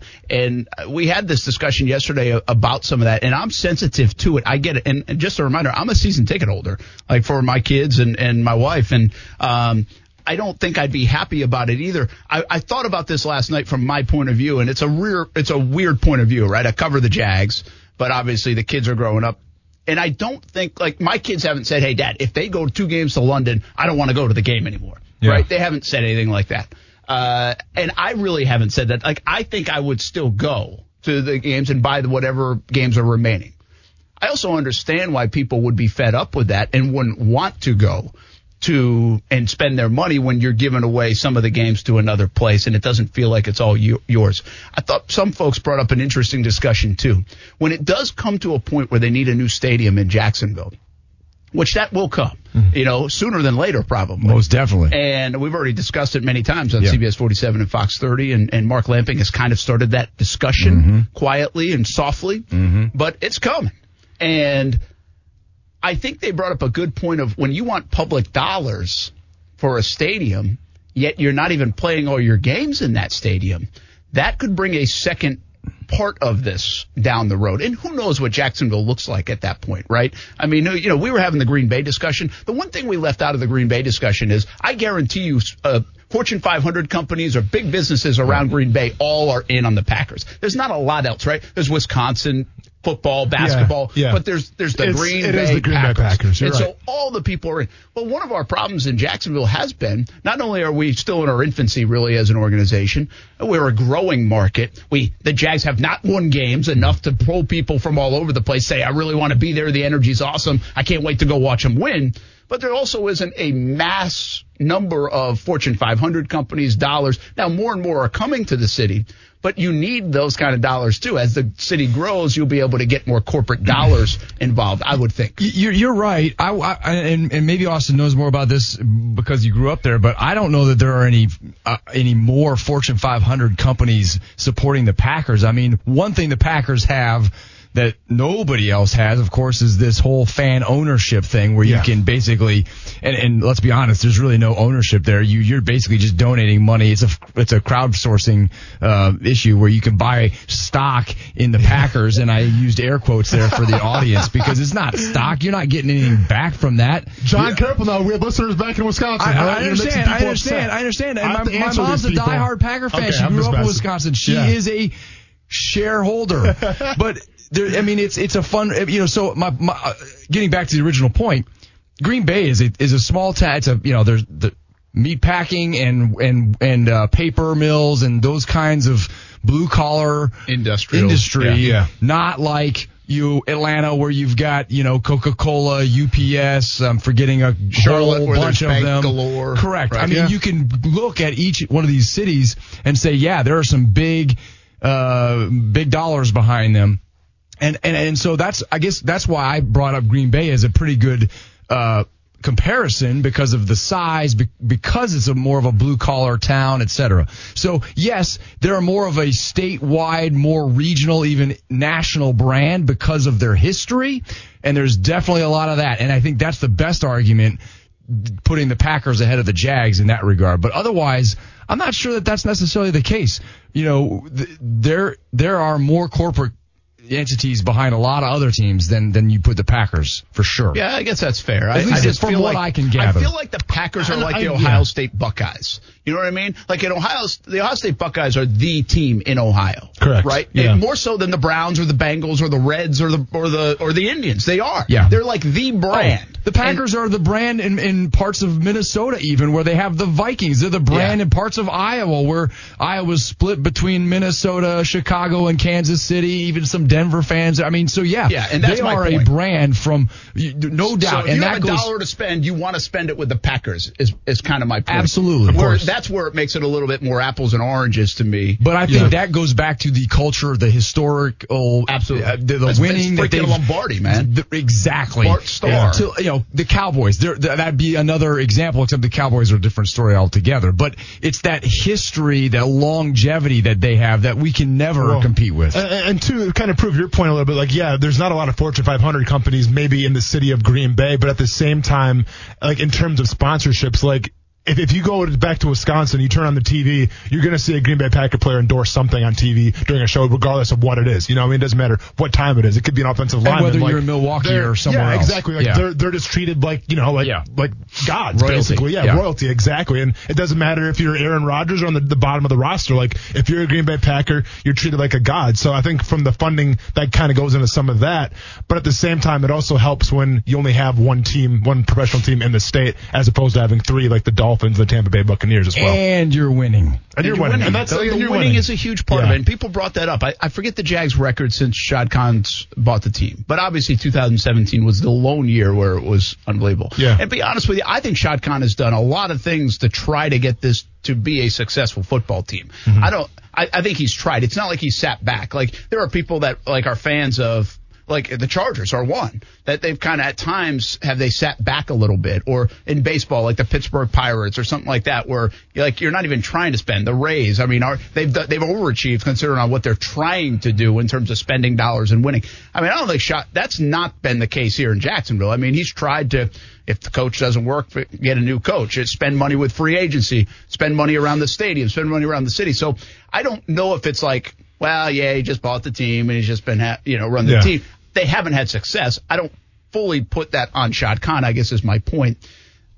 the other thing that really rubbed people the wrong way, though, is him saying that there's a limited audience, essentially, here in Jacksonville for football based on it. And people didn't take to that very well the last couple of days. That's right. And from a business standpoint as well, we can't underestimate the importance of a global quarterback. Because to be fair, yes, the Green Bay Packers, they have won a lot of games.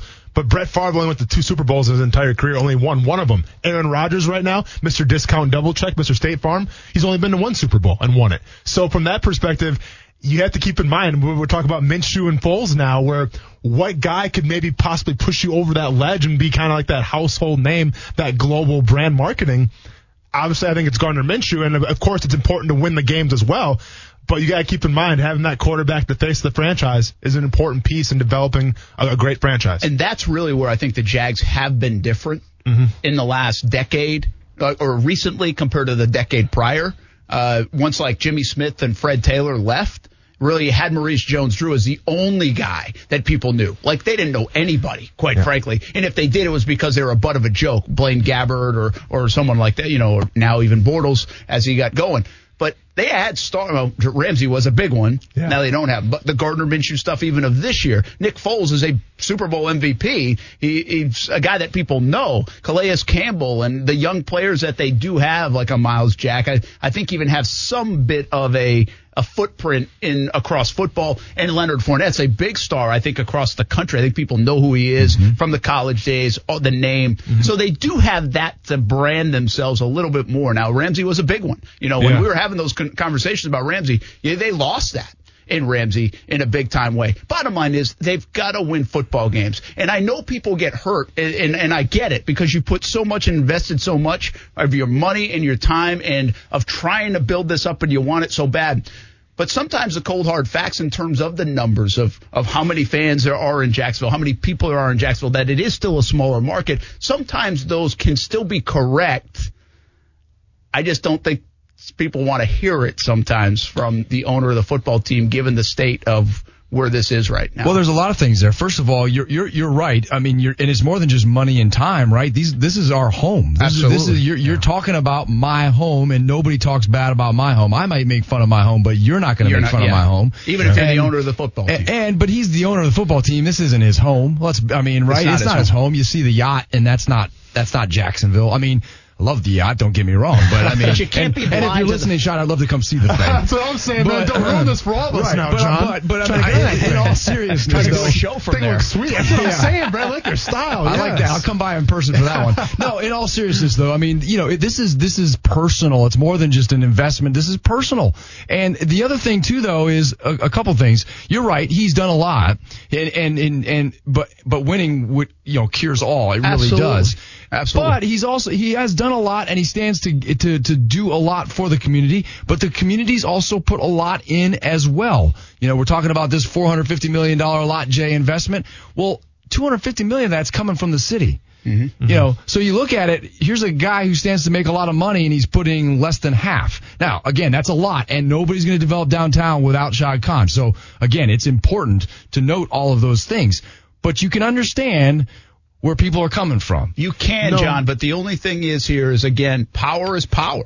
And he's in a position of power. He owns the football team. He can do whatever the hell he wants to do with the football team. Can. You're and right. So the fact that all you got to do is really ask yourself, what if it wasn't here? What would it feel like in Jacksonville? All those things. Those are real questions, whether you want to admit it or not. And I'm not saying he's threatening that, but I'm just saying you have to still acknowledge the guy has power here, and he's got a lot of dollars here, and he can make this awesome and help make it awesome. And part of that is winning. They better get it done on the field. I said it yesterday. They missed a huge opportunity last year, rolling into this year when they were coming off 2017 to put multiple years of winning together, and they flopped. It was a big-time failure instead, and that was a big miss. We could look back at the end of this someday and say that was a big window of opportunity miss for the Jacksonville Jaguars. But you just can't deny he's in a position of power, and sometimes you have to cater to that power. And listen, if you're the owner of an NFL team, winning comes in two ways. Obviously, winning football games, Shad Khan hasn't done a lot of that since he's been here, okay? Let's be honest here.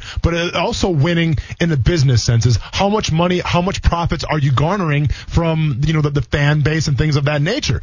And if you're not winning in that nature, if you're not making a lot of money, if you're actually losing money, then it's time to find different ways to make the more money. And if that's going to London or whatever it is, so be it. But I'm just saying, he's a billionaire for a reason, and he understands, like, yes, you have to be loyal to the city that, kind of appointed you, but at the same time, it's about making the money as well. That is no doubt the truth. But remember, it's not money, though. It's not losing money. It's not making him as much money as he would want. Yeah. And again, that's his prerogative because he invested the money. And as you said, you don't get to be a billionaire without having numbers and having goals. So, but to be very clear, he's making money. He's just not making as much as perhaps he feels he needs to for whatever the reason may be. I hope you didn't have to write scripts. What do you got coming up tonight on Real CBS quickly, 47 if you Fox saw the 30? news last night, the car that plowed through the house. I've been in this business for 22 years. I've seen a lot of cars into houses. I have not seen a car launch through a grass berm, a fence, and then go into a house and all the way through the house. This is an incredible story, and the fact that there were two people in that house and nobody was hurt. It is crazy, and there's going to be more to this story because I really want to know how fast this Camaro was going, whether the driver was under the influence. There's a lot to unpack on this story. It's remarkable. We're working on following up on that story tonight on Action News Jax. Yeah, looking forward to that and seeing the pictures of that one and the entire story tonight. CBS 47 and Fox 30. John Bachman, Tanika Hughes, Mike Borish, and we'll join them as well on CBS 47 and Fox 30. Thanks, man. Have a good night. We'll be back. We'll talk more Jags and college football, too, next. The glass is always full because it's maybe half full of water and still full of air. So we got to keep that glass full. We got to keep a chip on our shoulder, and we got to find a way to get a win. I have no idea what Jameis Winston's talking about, but that's why you're 2-6. I don't think you'll see that quote next to Vince Lombardi somewhere in the quote book. In the annals of history, the glass is always full because it's maybe half full of water and still full of air. So we got to keep that glass full. We got to keep a chip on our shoulder, and we got to find a way to get a win. I mean, if you want to get technical, there's atoms in there too, I think, if I'm not mistaken. I think that's how atoms work. They make up the glass. So, yeah, good call, Jameis. No idea what y'all are talking about. But, Jameis didn't play. Jameis hasn't played unbelievably bad. Like, even in that game, I don't think he played poorly in Seattle. They gave up 40 points. The offense had a good day. And he's had moments, and then he has like these 2 or 3 turnover days, or it really comes in like a span of, not many plays it feels like. But I just feel like they're going to turn the page on the Jameis Winston experiment. That probably will happen sooner than later. We're going to give away Journey tickets in just a little bit. Coming, by the way, August 24th. Put it on your calendar. That's 2020. We are trying to get ahead of things. Map out your 2020 with us. Starts at 7 p.m. Thank you very much. At the arena. Yes. Get your tailgate party ready. Start calling off work right now. Get that all online and everything. Well, that's true. If you need to call off work, you will be first. Assuming you still have the job portal. Then. I don't know. It's a long ways away, so we'll see. But, yeah. Can you imagine, I don't know what I'll be doing on August 24th of next year. We can't even plan on Thanksgiving, if we're going to be gone or we're going to be here, just because that's not really our style, let alone that's true. Planning on for 2020. Not yet. Yeah, I seriously do have problems for Thanksgiving. I'm not sure what we're going to do. Yeah. Here's what would you do real quick, a quick poll, and then we'll get to ball and fall and all the rest. We got plenty of time on the show. But my personal life is more important. Of course. You're the boss. So we're thinking of going to the Egg Bowl, which is Mississippi and Mississippi State. Okay. So where was it at this year? Starkville. Okay, Mississippi State. All right, so we'll go there with the neighbors, ring the bell. Yep. Okay. I got it. Neighbors are good people. Yeah. We figure they know how to party. We really don't, but we'll jump in. So then I saw Alabama and Auburn. The Iron Bowl is Saturday.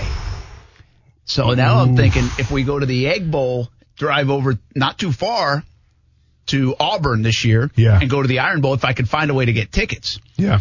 You can. Use your media credentials. You're good. That's not how it works, man. Right, you work for ESPN. You're good to go. That's true. Yeah, sure. That will work. But anyway, so that's option one. Option I love that two option. Might be like, I've kind of driven already to Mississippi this year. The Egg Bowl is not that big this year because both of them stink. Correct. And I love my neighbors. Yeah. But I can go across the street to see the neighbors. Correct.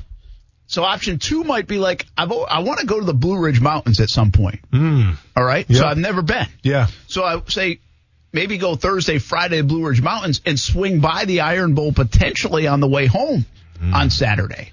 Yeah.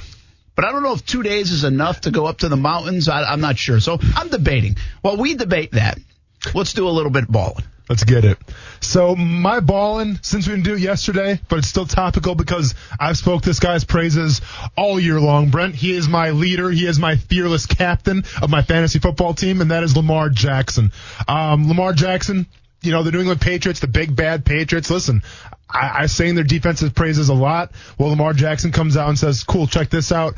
17 for 23, 163 yards, a touchdown, and then ran for 61 yards and 2 TDs. It was kind of welcome to the varsity, Patriots. Okay. See, I knew that was coming. I knew that was coming right now. Okay. Yes, the Ravens kind of curb stomped the Patriots. I mean, should we get Bill Belichick on the chopping block right now? Because that was a bad performance by the Patriots. No, but you should put the historical 5.9 points a game defense and put that to rest. Listen, all right, Brent, and I agree with you there. But to be fair, this is a copycat league, right? So if you're an NFL team right now and you're listening to ESPN 690, if you want to beat the New England Patriots, because the Ravens just did it, all you need to have is an offensive line that runs the power. You need to have 3 legit bona fide tight ends that are good in the run game and in the pass game. You have to have a Mike Vick type quarterback that can run the option, and then you have to have Mark Ingram that can run the pistol. If you have all those things, then guess what? You can beat the Patriots. Now go ahead and tell me how many teams can do that right now in the NFL. Or potentially, all you really have to do is score 24 points to win. And go. How many teams can run the pistol right now in the NFL? And go. You think this is the only team that can beat Bill Belichick and Patriots defense? I'm just saying, that was the most overhyped freaking defense I've ever seen. See, and this is the thing, too. This could happen at a better time for the Patriots. Now, yes, I'm on the Patriots bandwagon a little bit because I have them going to the Super Bowl, losing to the Saints. But I think this is good for the Patriots because now, yes, they got beat in the trenches. It was a physical game. They got outmanned. But Belichick always finds a way to correct it, And guess what? Not too many teams in the NFL go undefeated, so I'm not too worried about it. How are the Cowboys looking? They won last night, 37-18. Yeah, they we'll did, get into that in a bit. I can't We're wait. going to take a break. You can win Journey tickets. Caller number 3, 362-9901, 904-362-9901, or star 690, and you can have your plan set for next August 24th by winning Journey tickets right now on ESPN 690. More of that conversation and Ballin' and Fallin' next here on the show. Who was that? Ryan Clark in the update? Yeah. I think it was Ryan Clark in the update talking about the Minshew and Foles situation. And he said Coughlin and Caldwell made that choice. We'll see if it works or something to that effect. Sure. I don't think they made the choice. I don't think so either. Am I naive here? Am I dumb? Well, don't answer that. But I mean, I genuinely think this was Doug Marrone's call. But it's funny how, the outside perception is Coughlin is making every call in that building. I don't think that's correct. Yeah. I really don't. And again, maybe I'm going to... I mean, the way Doug Marrone has coached this football team... No, this is his team. This is... I don't know. I would imagine there's more friction on some of the moves that he's made and some of the decisions that he's made than there is agreement. Yeah. Yet he's still done it his way. That's what I would guess. So... I just find it humorous that I think outside, and again, maybe they're right. Maybe I'm wrong. I don't think I am. I think Doug Marrone has made that decision. Again, it's not like he said, hey guys, I'm locking my door and I'm making this decision. I'm not even going to tell you. I'll tell you when you hear it on the media. Mm-hmm. I'm not saying that. Did they have some input? Did they look at some numbers? Did he confirm everything that he thought? Hey, what do you guys think? Yeah, that happens. Mm-hmm. But I think he made the decision here. Yeah. Just interesting how people view it sometimes. Yeah, and I think if you're on that national media, Brent, sometimes it's hard to keep your ear to the ground to every single team, right? You just kind of have to speak in generalities and principles, and you kind of throw something at the wall. Hopefully it sticks. But we're close to it. We know what's happening, and we understand that Doug Marrone's fingerprint is all over this team, whether it's from the training camp, kind of easing up off the reins a little bit or other things of that nature. It's the fact that Doug Marrone is calling the shots. Now, Yes, I think, Coach John DeFilippo, he had some input, obviously, because I think he's the closest guy to that quarterback room. But at the end of the day, I agree with you. I think it was Doug Marone's decision to start Nick Foles. Congratulations to, I think, Stephen Muncie, is our winner of the Journey tickets. We're going to give away tickets the rest of the week, right, Coos? Yeah, okay. So we'll do that the rest of the week. So make sure you tune in at various times. Or just all the freaking time, people. Action Sports Jax on ESPN 690. Of course, you can listen to us on the radio, on the stream, ESPN690.com, on the apps, and also you can watch the video on all the social media platforms, YouTube, Facebook, Twitter, Twitch, and the rest. We appreciate you checking out the show. We are approaching. What's that? A big number. 100? Nope. I don't know. How many shows have we done? I'm sorry. It's not the shows. I was way off. Not the shows. 1 million. 1 million? We're approaching 1 million views. No kidding. On the social media platforms. I like that. I have no idea if that's good or not so good, but I'm going to run with it. I'll tell you what. It's a cool number to say It's a cool number to say. Yeah. So we appreciate everybody checking it out. That's probably going to happen sometime this month. I got to do the exact numbers. Well, and number crunching. If you want to push the numbers a little bit more, I can do something crazy, and we will go from there. That's all I'm going to say. I'm just saying, if we had the Popeye's chicken sandwich, do a little review. We could maybe do that. Maybe set it up where we got the Wendy's chicken sandwich, the Chick-fil-A chicken sandwich, and the Popeyes. Do a little blind taste testing during the show. Oh, that'd be good. Not really talking about sports, but that's okay because that's what's in right now. That'd be good. Okay. Because, first of all, I'm hungry. Sounds like a Friday idea. None of them have sugar, right? No comment. I don't know what to tell you there. Okay. We left off with the Patriots being overrated. You did, yes. Yeah, I did. Listen, the Patriots do have like a blip. Yeah. Every season. They are in the midst of a difficult stretch. They got, they had the Ravens. They have the Texans coming up in a few weeks. I think they play the Chiefs. And there's one, who are they playing next week? Or this weekend? They're playing somebody that's pretty tough too. The Eagles. They're at the Eagles. Correct. So, I told you, I think I said this to you. I don't know who I said this to, but they were going to lose 2 games in this stretch. I think you did, yeah. And, well, they've lost 1. Good and call. they will lose another one. Yeah. They're just my whole point with the Patriots is, number one, I know it's not their fault, but they are playing nobody. Yeah. And they have played nobody. And it benefits them so much because, yes, they are a good football team. Yeah. But if you could take all the good football teams and they could play that schedule right now, I think they'd be 8-1. If you could take the Seattle Seahawks and the Kansas City Chiefs and the Baltimore, who's now lost 1 game, 2 games, they would have 1 loss, I think. I just think those. So my point is that they're not head and shoulders above everybody else. They're probably on par with everybody else. And I still don't think, in my opinion, like they're the best team in the NFL. I just don't. I mean, I get the pedigree. I get the history. I get it's Brady and Belichick. And I know their defense is better than it's been. They like their defense.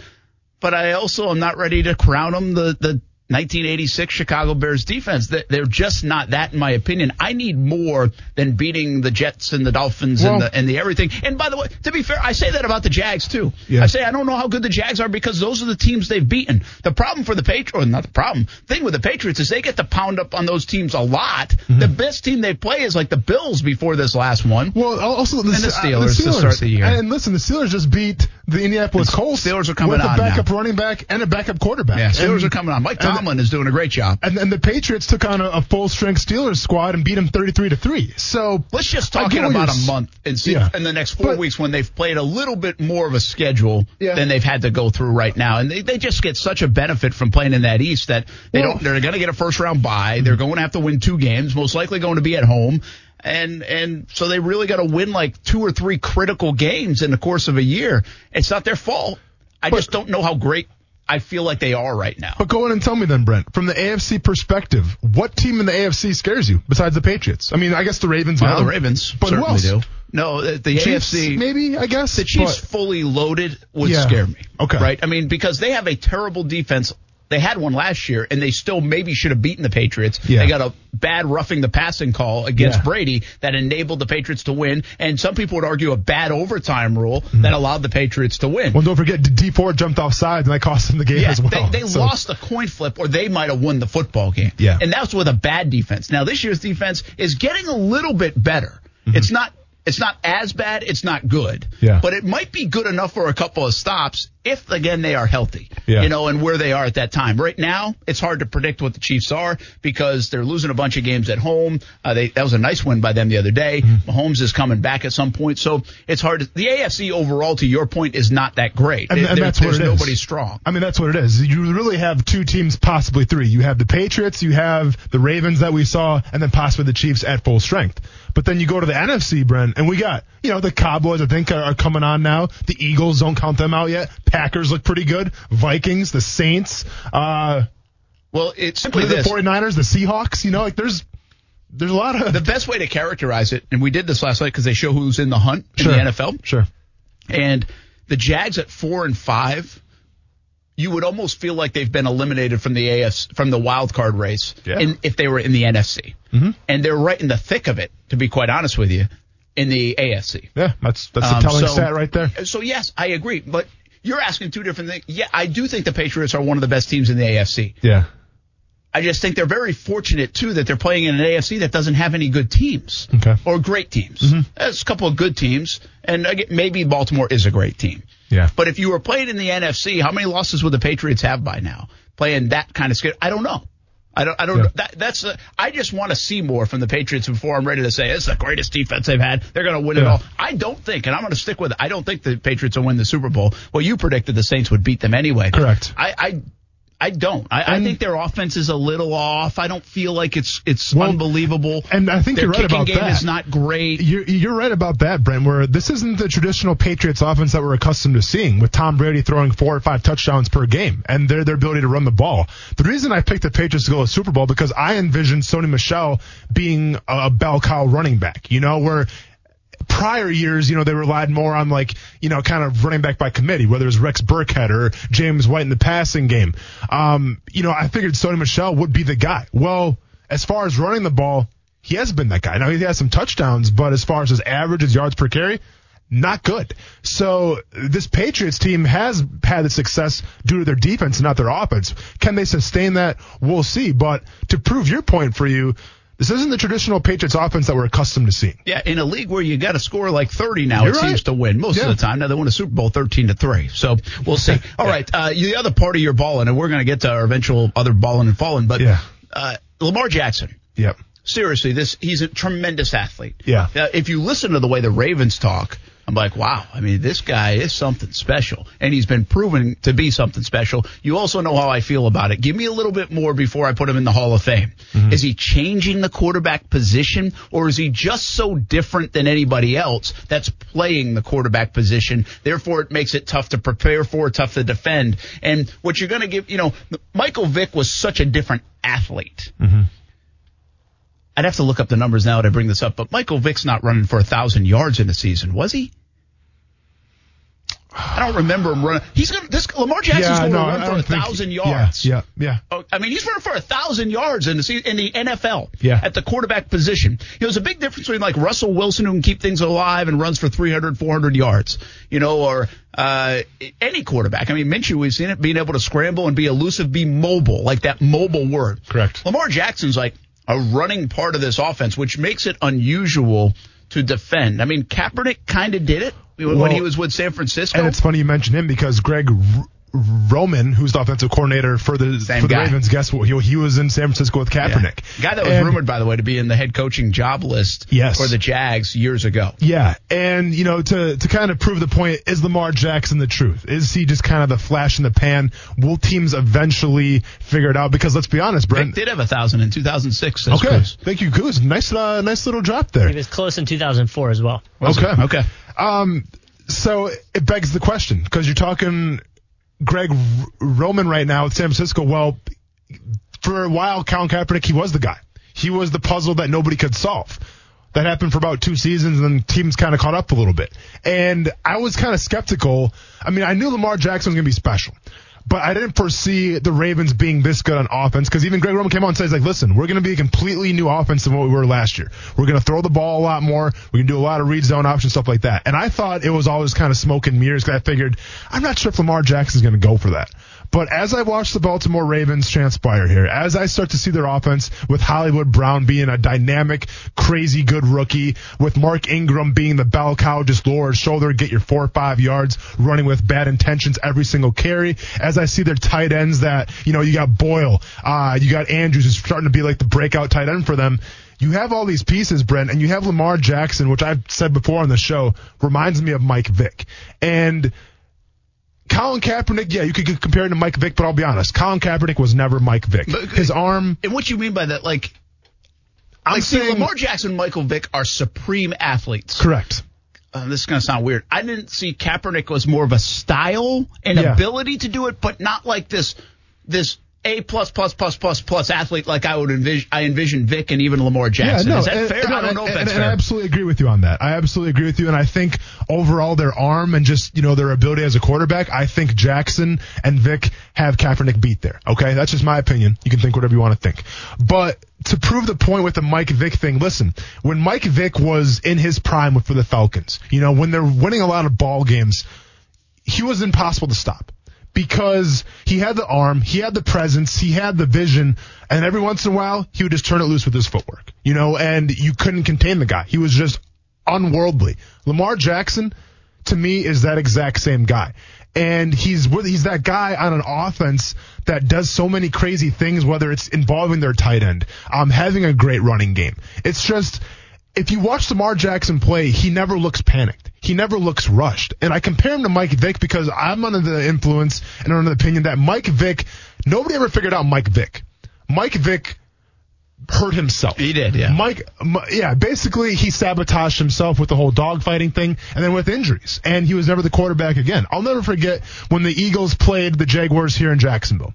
And I remember we're getting ready to game plan for Mike Vick. We had one day of just our defensive meetings where it was all about just keeping Mike Vick in the pocket. Where does he like to step up? We have to contain him. That was just one day. Forget the run game. Forget the pass game. Forget what the Eagles are trying to do here. We got to stop Mike Vick. And when I watch Lamar Jackson, I see the same type of things. Interesting. Yeah. By the way, Kaepernick, his high was 639 yards rushing. That was in 2014 when they won when he played 16 games. Also ran for 524 when he played 16 games. Actually, was on a bigger pace in 16 when he only played in 12 games, but went for 468 yards. So, again, I feel like it's different because Vic, obviously, in 06 went for 1,000, almost did it again in 2004, Kuz said, and Lamar Jackson's going to run for 1,000 yards. The only difference it feels like to me, too, is Lamar Jackson looks like a beanpole. Yeah. Right? Now, he's not necessarily, but he looks like it. Though. He has, but he looks like it. Mm-hmm. Vic never did. Vic looked like a guy that could handle it and could take a beating if he needed to, could get hit hard. And you just wonder sometimes, now Lamar's smart about it, and he's so slippery and he's so elusive that it's hard to hit a guy like that square. Yeah. Well, and I think the beauty of comparing Vic to Jackson here is the fact that I think with Jackson, he's stubborn. He wants to be the quarterback. He even heard it, remember, going into the seasons, I don't want to run the ball. I want to be that passer, And listen, this is a guy his entire career coming out of college, I was told, can you work out a wide receiver to the combine? Can you work out maybe at tight end? Because we don't want you to be a quarterback here. He has a chip on his shoulder already that he's trying to prove people wrong, that he's a pocket, pressure quarterback. So from that perspective, I think he's a little more intelligent than Vic was. I think Vic, at the end of the day, understood that, listen, I'm Mike Vick, dude. I'm going to take off and run for 50 yards, do a spin move. You can't stop me. So from that perspective, I think Lamar Jackson is a little smarter. But the translation, by the way, of people wanting him to go to wide receiver was, we don't think you're smart enough to play this position. Isn't that? Yeah. Don't you you don't not necessarily saying smart. I'm not saying you're dumb, but you don't understand reading coverages, or you don't understand defenses, or you don't understand reading the field. Yeah. That was the translation for me. If you have this good of an arm talent and you have this good of a mobile quarterback and you have that kind of skill set, well, then why would you try to transfer him to another position? Why would teams say, I don't think you can do it, other than I don't think you can process the game? Because, Brent, that style wasn't working anymore. I think if you go back to watch him in Louisville, I think people think he was more of a system guy that ran the option a lot, and he was good at running the option of a college football offense. But I think, the scouts, the GMs thought, well, that's kind of dead right now in the NFL, right? We saw the flash in the pan with Kaepernick. There was a flash in the pan with Mike Vick. Cam Newton even had a flash in the pan, but what has he done lately? He went to the Super Bowl, but what has Cam Newton done lately?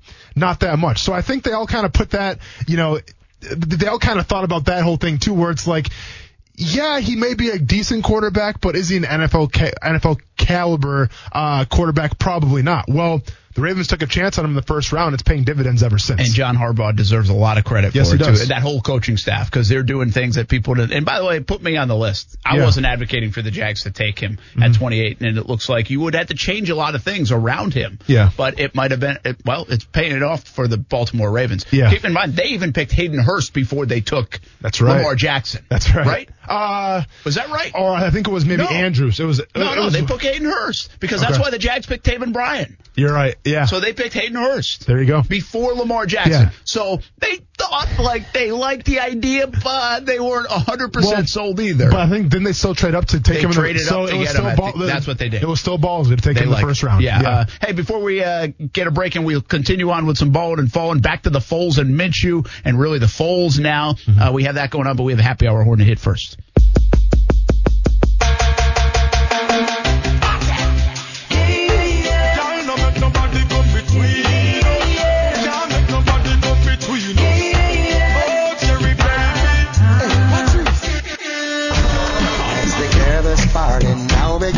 The beautiful ladies marching in. There's enough for everyone to win. We're gonna make this party the best thing happening.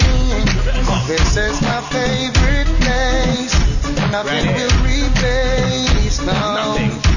Anything goes. Gangsters rolling, half face smiling. Heads over, think of the rhythm what you're drinking. Anything goes. Hey. Grab a drink, get a shot, and sip your Star Tenders.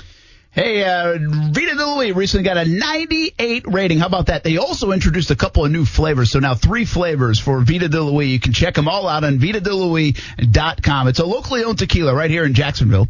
And made in Tequila, Mexico, shipped directly to Jack's Beach. Make your own recipes with Vita de Luis tequila, one of the smoothest tequilas you will ever taste.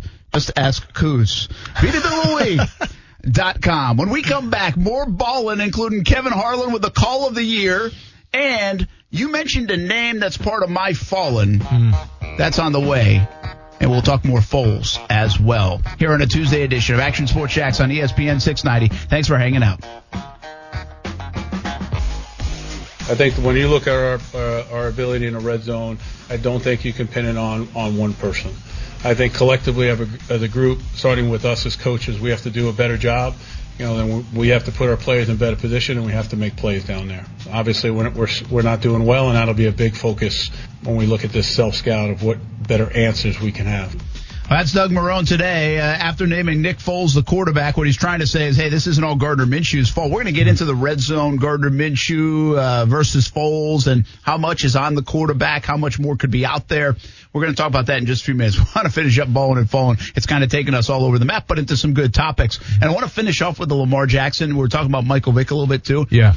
I mean, just simply this. I just put it out there on social media. It'd be interesting to see how people respond. I know how they're going to respond. They're going to say Vick because there's a bigger resume for Vic out there. And we always like a little bit of nostalgia. And I think Vic's kind of that nostalgic player where you almost feel like you didn't get enough out of him. Like he wasted some of his talent out because of the dog stuff and injuries.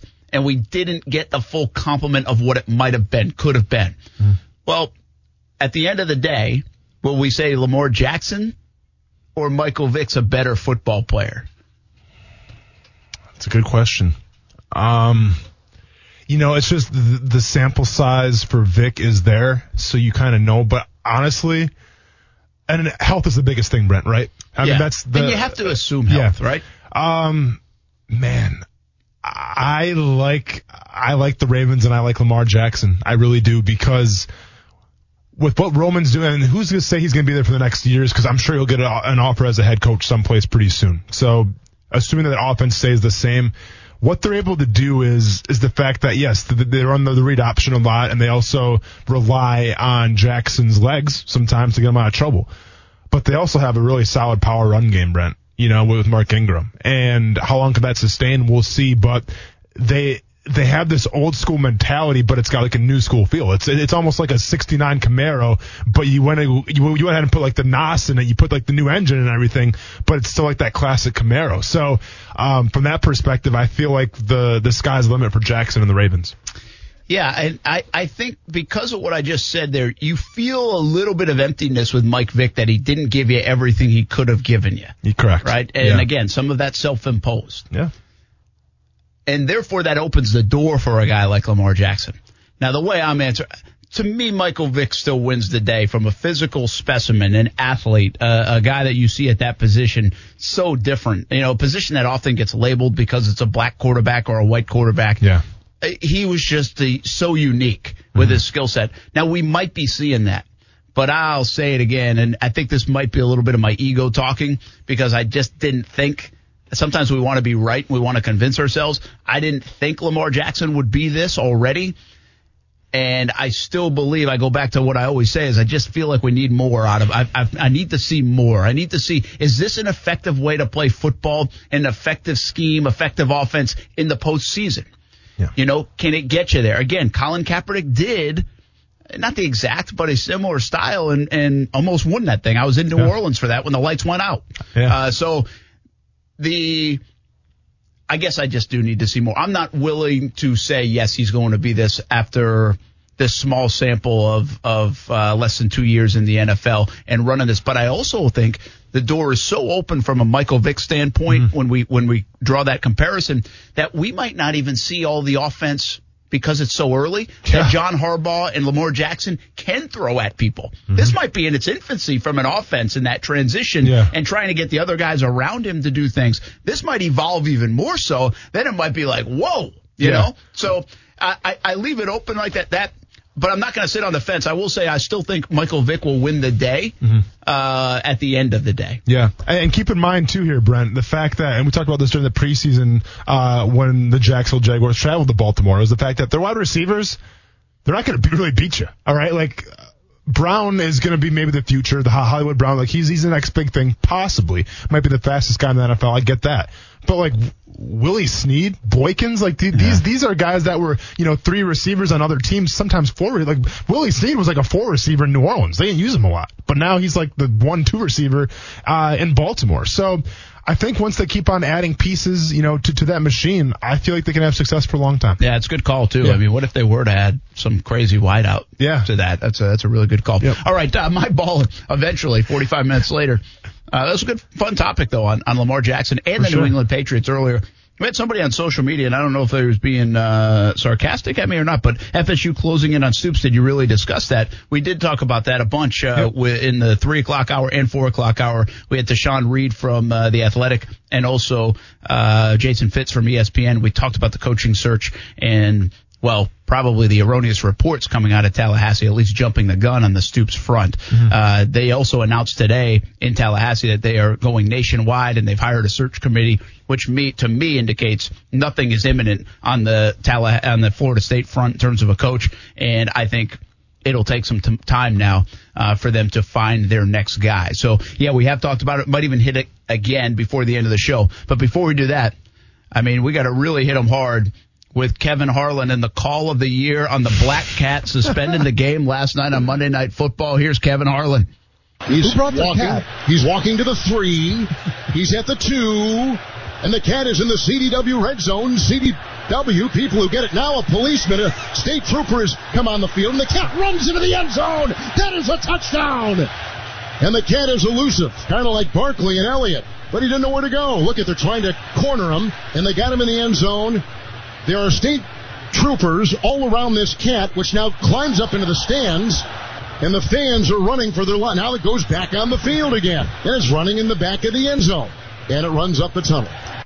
That's Kevin awesome. Harlan, awesome. So last night on that, and here's the Kevin Harlan used to do preseason Jags games, and I was a sideline reporter when Kevin Harlan was doing the games. Yeah. And Harlan's got this voice that anybody would be envious of. It's all time, and he's awesome, and he's a really nice man too. Yeah. Enjoyed working with him at the times. For my money, he's a star. He's a big play-by-play guy, but I'm not sure he's as big a star as he should be. I think he really is an all-timer. I mean, he's a great play-by-play guy. I love listening to Kevin Harlan, and that was awesome. He did so well with that he even got the sponsor in. Oh, it's internet gold right there. And this gives me an idea real quick. So you're calling the UNF games this year? I will be there again, yes. Okay, so who's to say maybe I come into one of those games, I bring like a snake or some kind of varmint, like a raccoon or something, I let it on the floor, and I let you go hog wild on calling it, and then Brent gets trending on Twitter. All of a sudden there's a raccoon on the floor, there's a snake on the floor, Brent calls it, and we all get famous off it. We can set this up. That's fine. But can you bring like a kangaroo or something so we can dunk it? Okay, well, I'll see where I can get a kangaroo. We got to find somebody who can dunk it, man. You got to finish it off. Okay, I mean, the cat got to the end zone. I like it. We're going to find a kangaroo. I'm going to deck him out in an ESPN 690 hat and hoodie, and we're going to go from there. Just don't punch me like the commercial. You kangaroo. got it. All right, I don't even think that's a commercial. I think that's actually a video that goes around. All right, what you got for Fallen? So Fallen, man, this has kind of been the big story the past couple of days is Jermaine Whitehead. Yeah, you know, Brent, and listen, and I'm the first guy to say I would never talk bad about somebody because I have to treat my job like I would see them in the parking lot when I'm going to my car after I talk about them. And listen, I'm not going to badmouth the guy, but you cannot threaten to kill people on Twitter because someone had a problem with how you played in the ball game. You can't call people racial slurs on Twitter because you had a bad ball game. You just can't do it. Simple as that. Now, he's come out today and apologized, but you just simply cannot do that. There should be a zero tolerance policy for that. And obviously the Cleveland Browns got the memo because they cut him a short time later. I don't know much about this guy as a football player. I really don't. But that was a tirade that, you're right, it has to be zero tolerance. To me, it opens up a bigger issue. And this is something that the older player, the former player, the whatever player did not have to deal with. Yeah. And that is the direct criticism to you, the player. And sometimes it can be out of hand. Yeah. And there's no recourse for the player. They can't say anything back. Yeah. Now, listen, even if you wanted to say, hey, you're a dumbass or you're a moron and screw you, you can't do what he did. I mean that's unbelievable what he did. But I'm saying from a bigger picture standpoint, it's not an easy time to be an athlete. And what your simple answer to me right now is, well, then stay off social media. Okay, so I can't go on social media because you might call me everything in the book because I dropped a pass or I didn't play well, and so I'm supposed to not do what I want to do. You know, I can see that back and forth. I don't know the answer. Well, I do think players are way in tune, though, of what people are saying about them. That is different. That is not like it used to be. Now, listen, the newspaper's always been there. But I do think there was this segment of a locker room that might not read the paper, might not watch a TV. Well, it's almost impossible to not hear what people are saying about you. Even if you try to block me, Jalen Ramsey, somebody else is going to tell you if I said something that is crazy about you. Yeah. You know what I mean? Now they might not say that about the fans, but you will find out is my point. I think it's a tough spot the players are in, but it's a no-win, and you can't retaliate, and you definitely can't retaliate like that. And listen, I experienced some of this when I played for the Jaguars, and I definitely experienced it when I got knocked out on national television to Greg Hardy, okay? I mean, people called me every single name in the book. They said I couldn't fight. I mean, I can go on for days of what people said to me. At the end of the day, though, if you're a professional athlete and you're on social media, that's great. That's great for branding.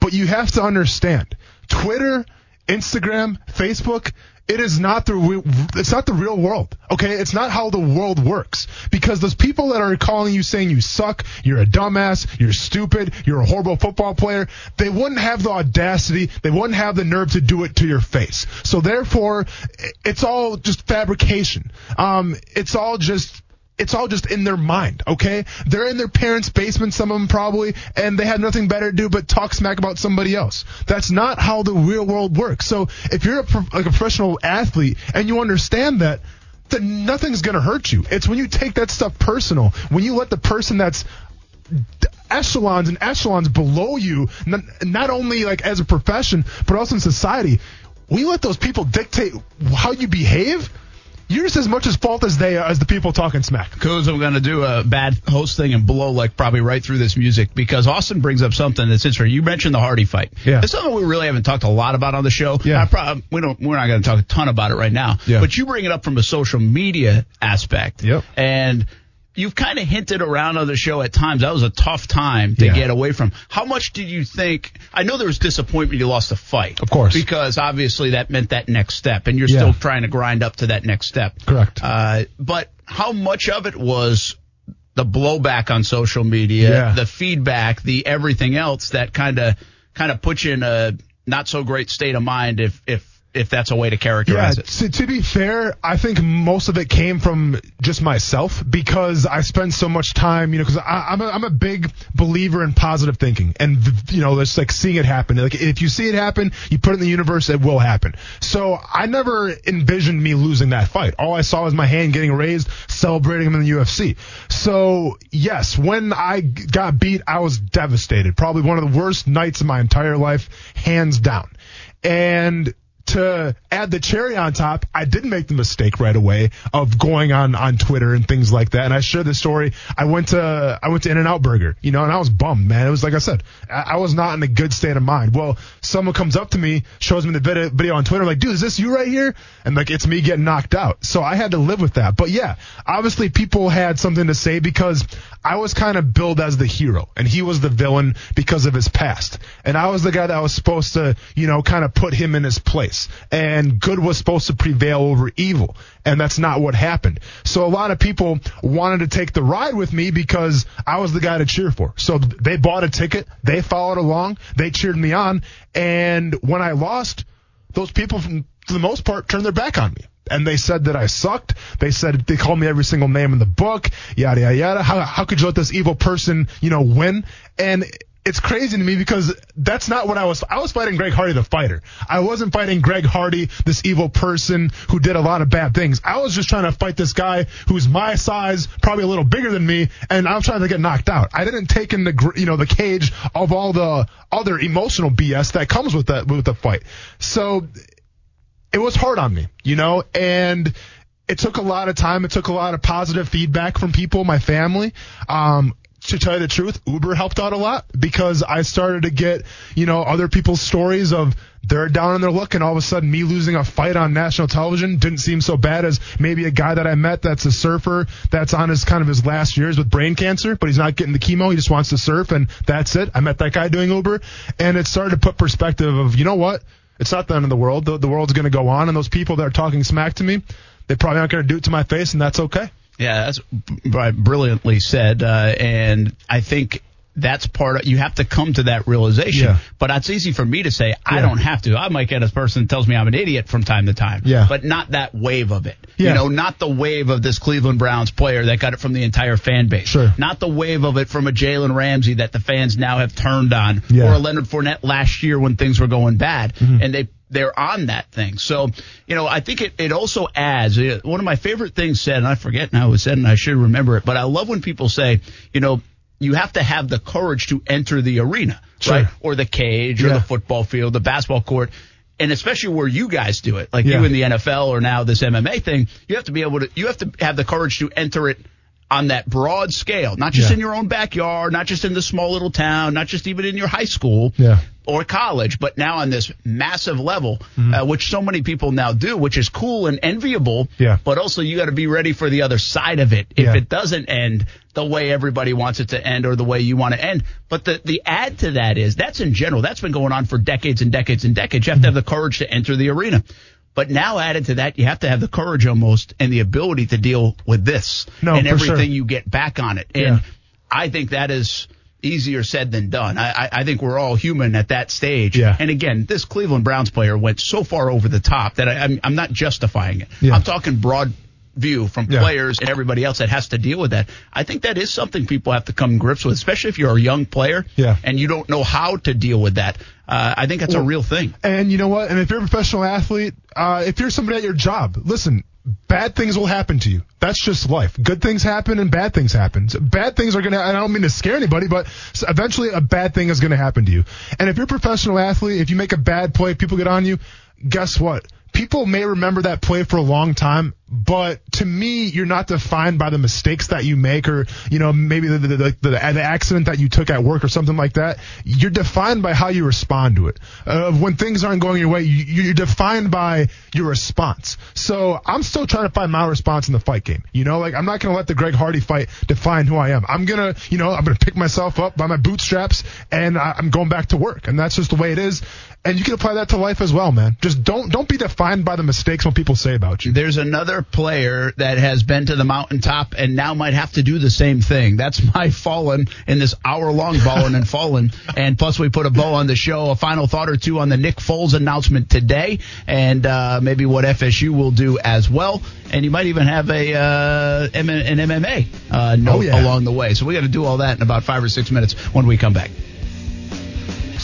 You know, the example of Gardner is an example that's been going on quite a bit on this team, but, you know, it doesn't get as publicized, or I might not bring it up to the team as much, you know, and I brought it up today. But I think people like Najee Good, who was brought in as a backup linebacker who's starting now, you know, guys like Trey Herndon, who was thrown into a role and is playing well for us. You know, just being ready, and I think it's a great example for all of our players.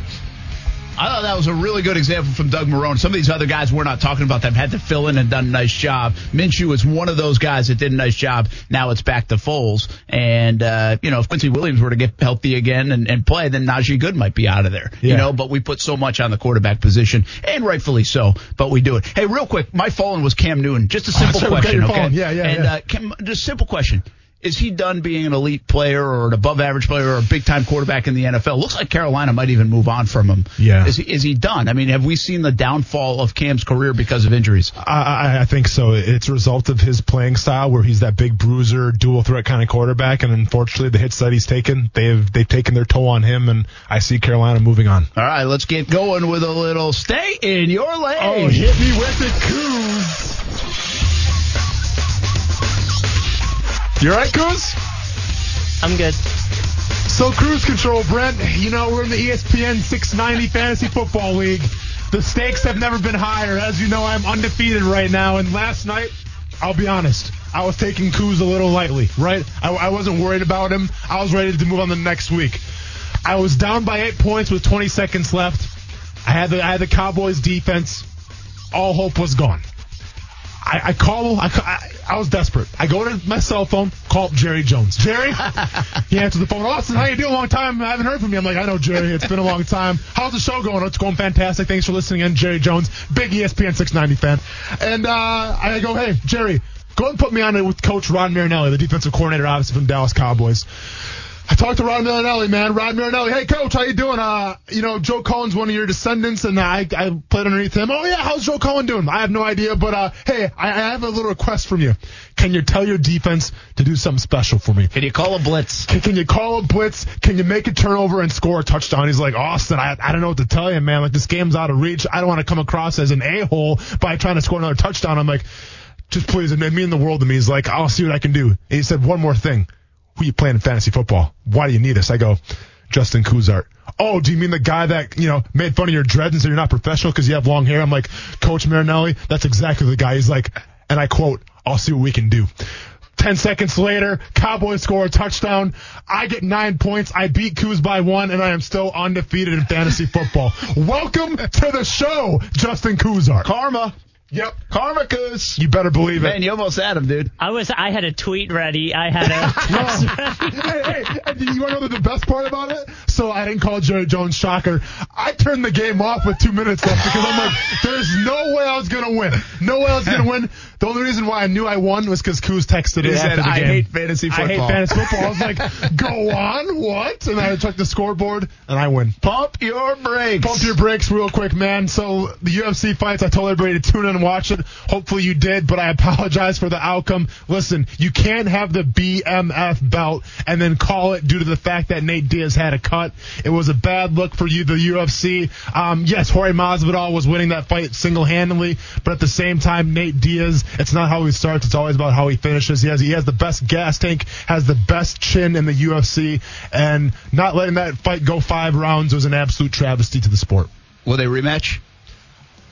Jorge wants it. Dana White said no. Yeah, so but is he just see. setting the table? Give the fans what they want. I think they do. I think they do a rematch. You think fans really want that? They want to see it. I think they want to see it. You absolutely have to see it because it's for the BMF belt. The storyline was there. Nate Diaz all bloodied up because he's going to come back and maybe get a knockout. Like, the storyline was there for the BMF belt, and they just ruined it because they fought in Brooklyn, where there's a second year in the UFC with the fight commission. The doctor got scared, and that was it. Yeah, come on, Doc. So this time, if you do it again, fight in Vegas where they have they have a good upbringing. All right, the big news today, still no coach for Florida State. The search is on. They've hired a search committee. No Bob Stoops, hasn't signed anything. And around here, it's Doug Marrone names Nick Foles the starting quarterback of the Jacksonville Jaguars earlier than anybody anticipated. Thought that might come next week, but really to no surprise. We'll talk all about Foles more tomorrow and what it means for Minshew. And we want to get into more of the red zone talk between these two quarterbacks. We've got some numbers to support it. We'll have that on Wednesday's show. That's going to do it for Action Sports Jax on ESPN 690 here on a Tuesday. I'll see you on TV, CBS 47 and Fox 30 tonight. For the ones who know safety isn't a catchphrase, it's a culture. And the ones who help make sure everyone makes it home safe. For the safety-minded who watch everyone's backs, Grainger offers supplies and solutions for every industry, as well as safety assessments and training to keep your facilities safe and your people safer. Call, click Grainger.com, or just stop by. Grainger, for the ones who get it done.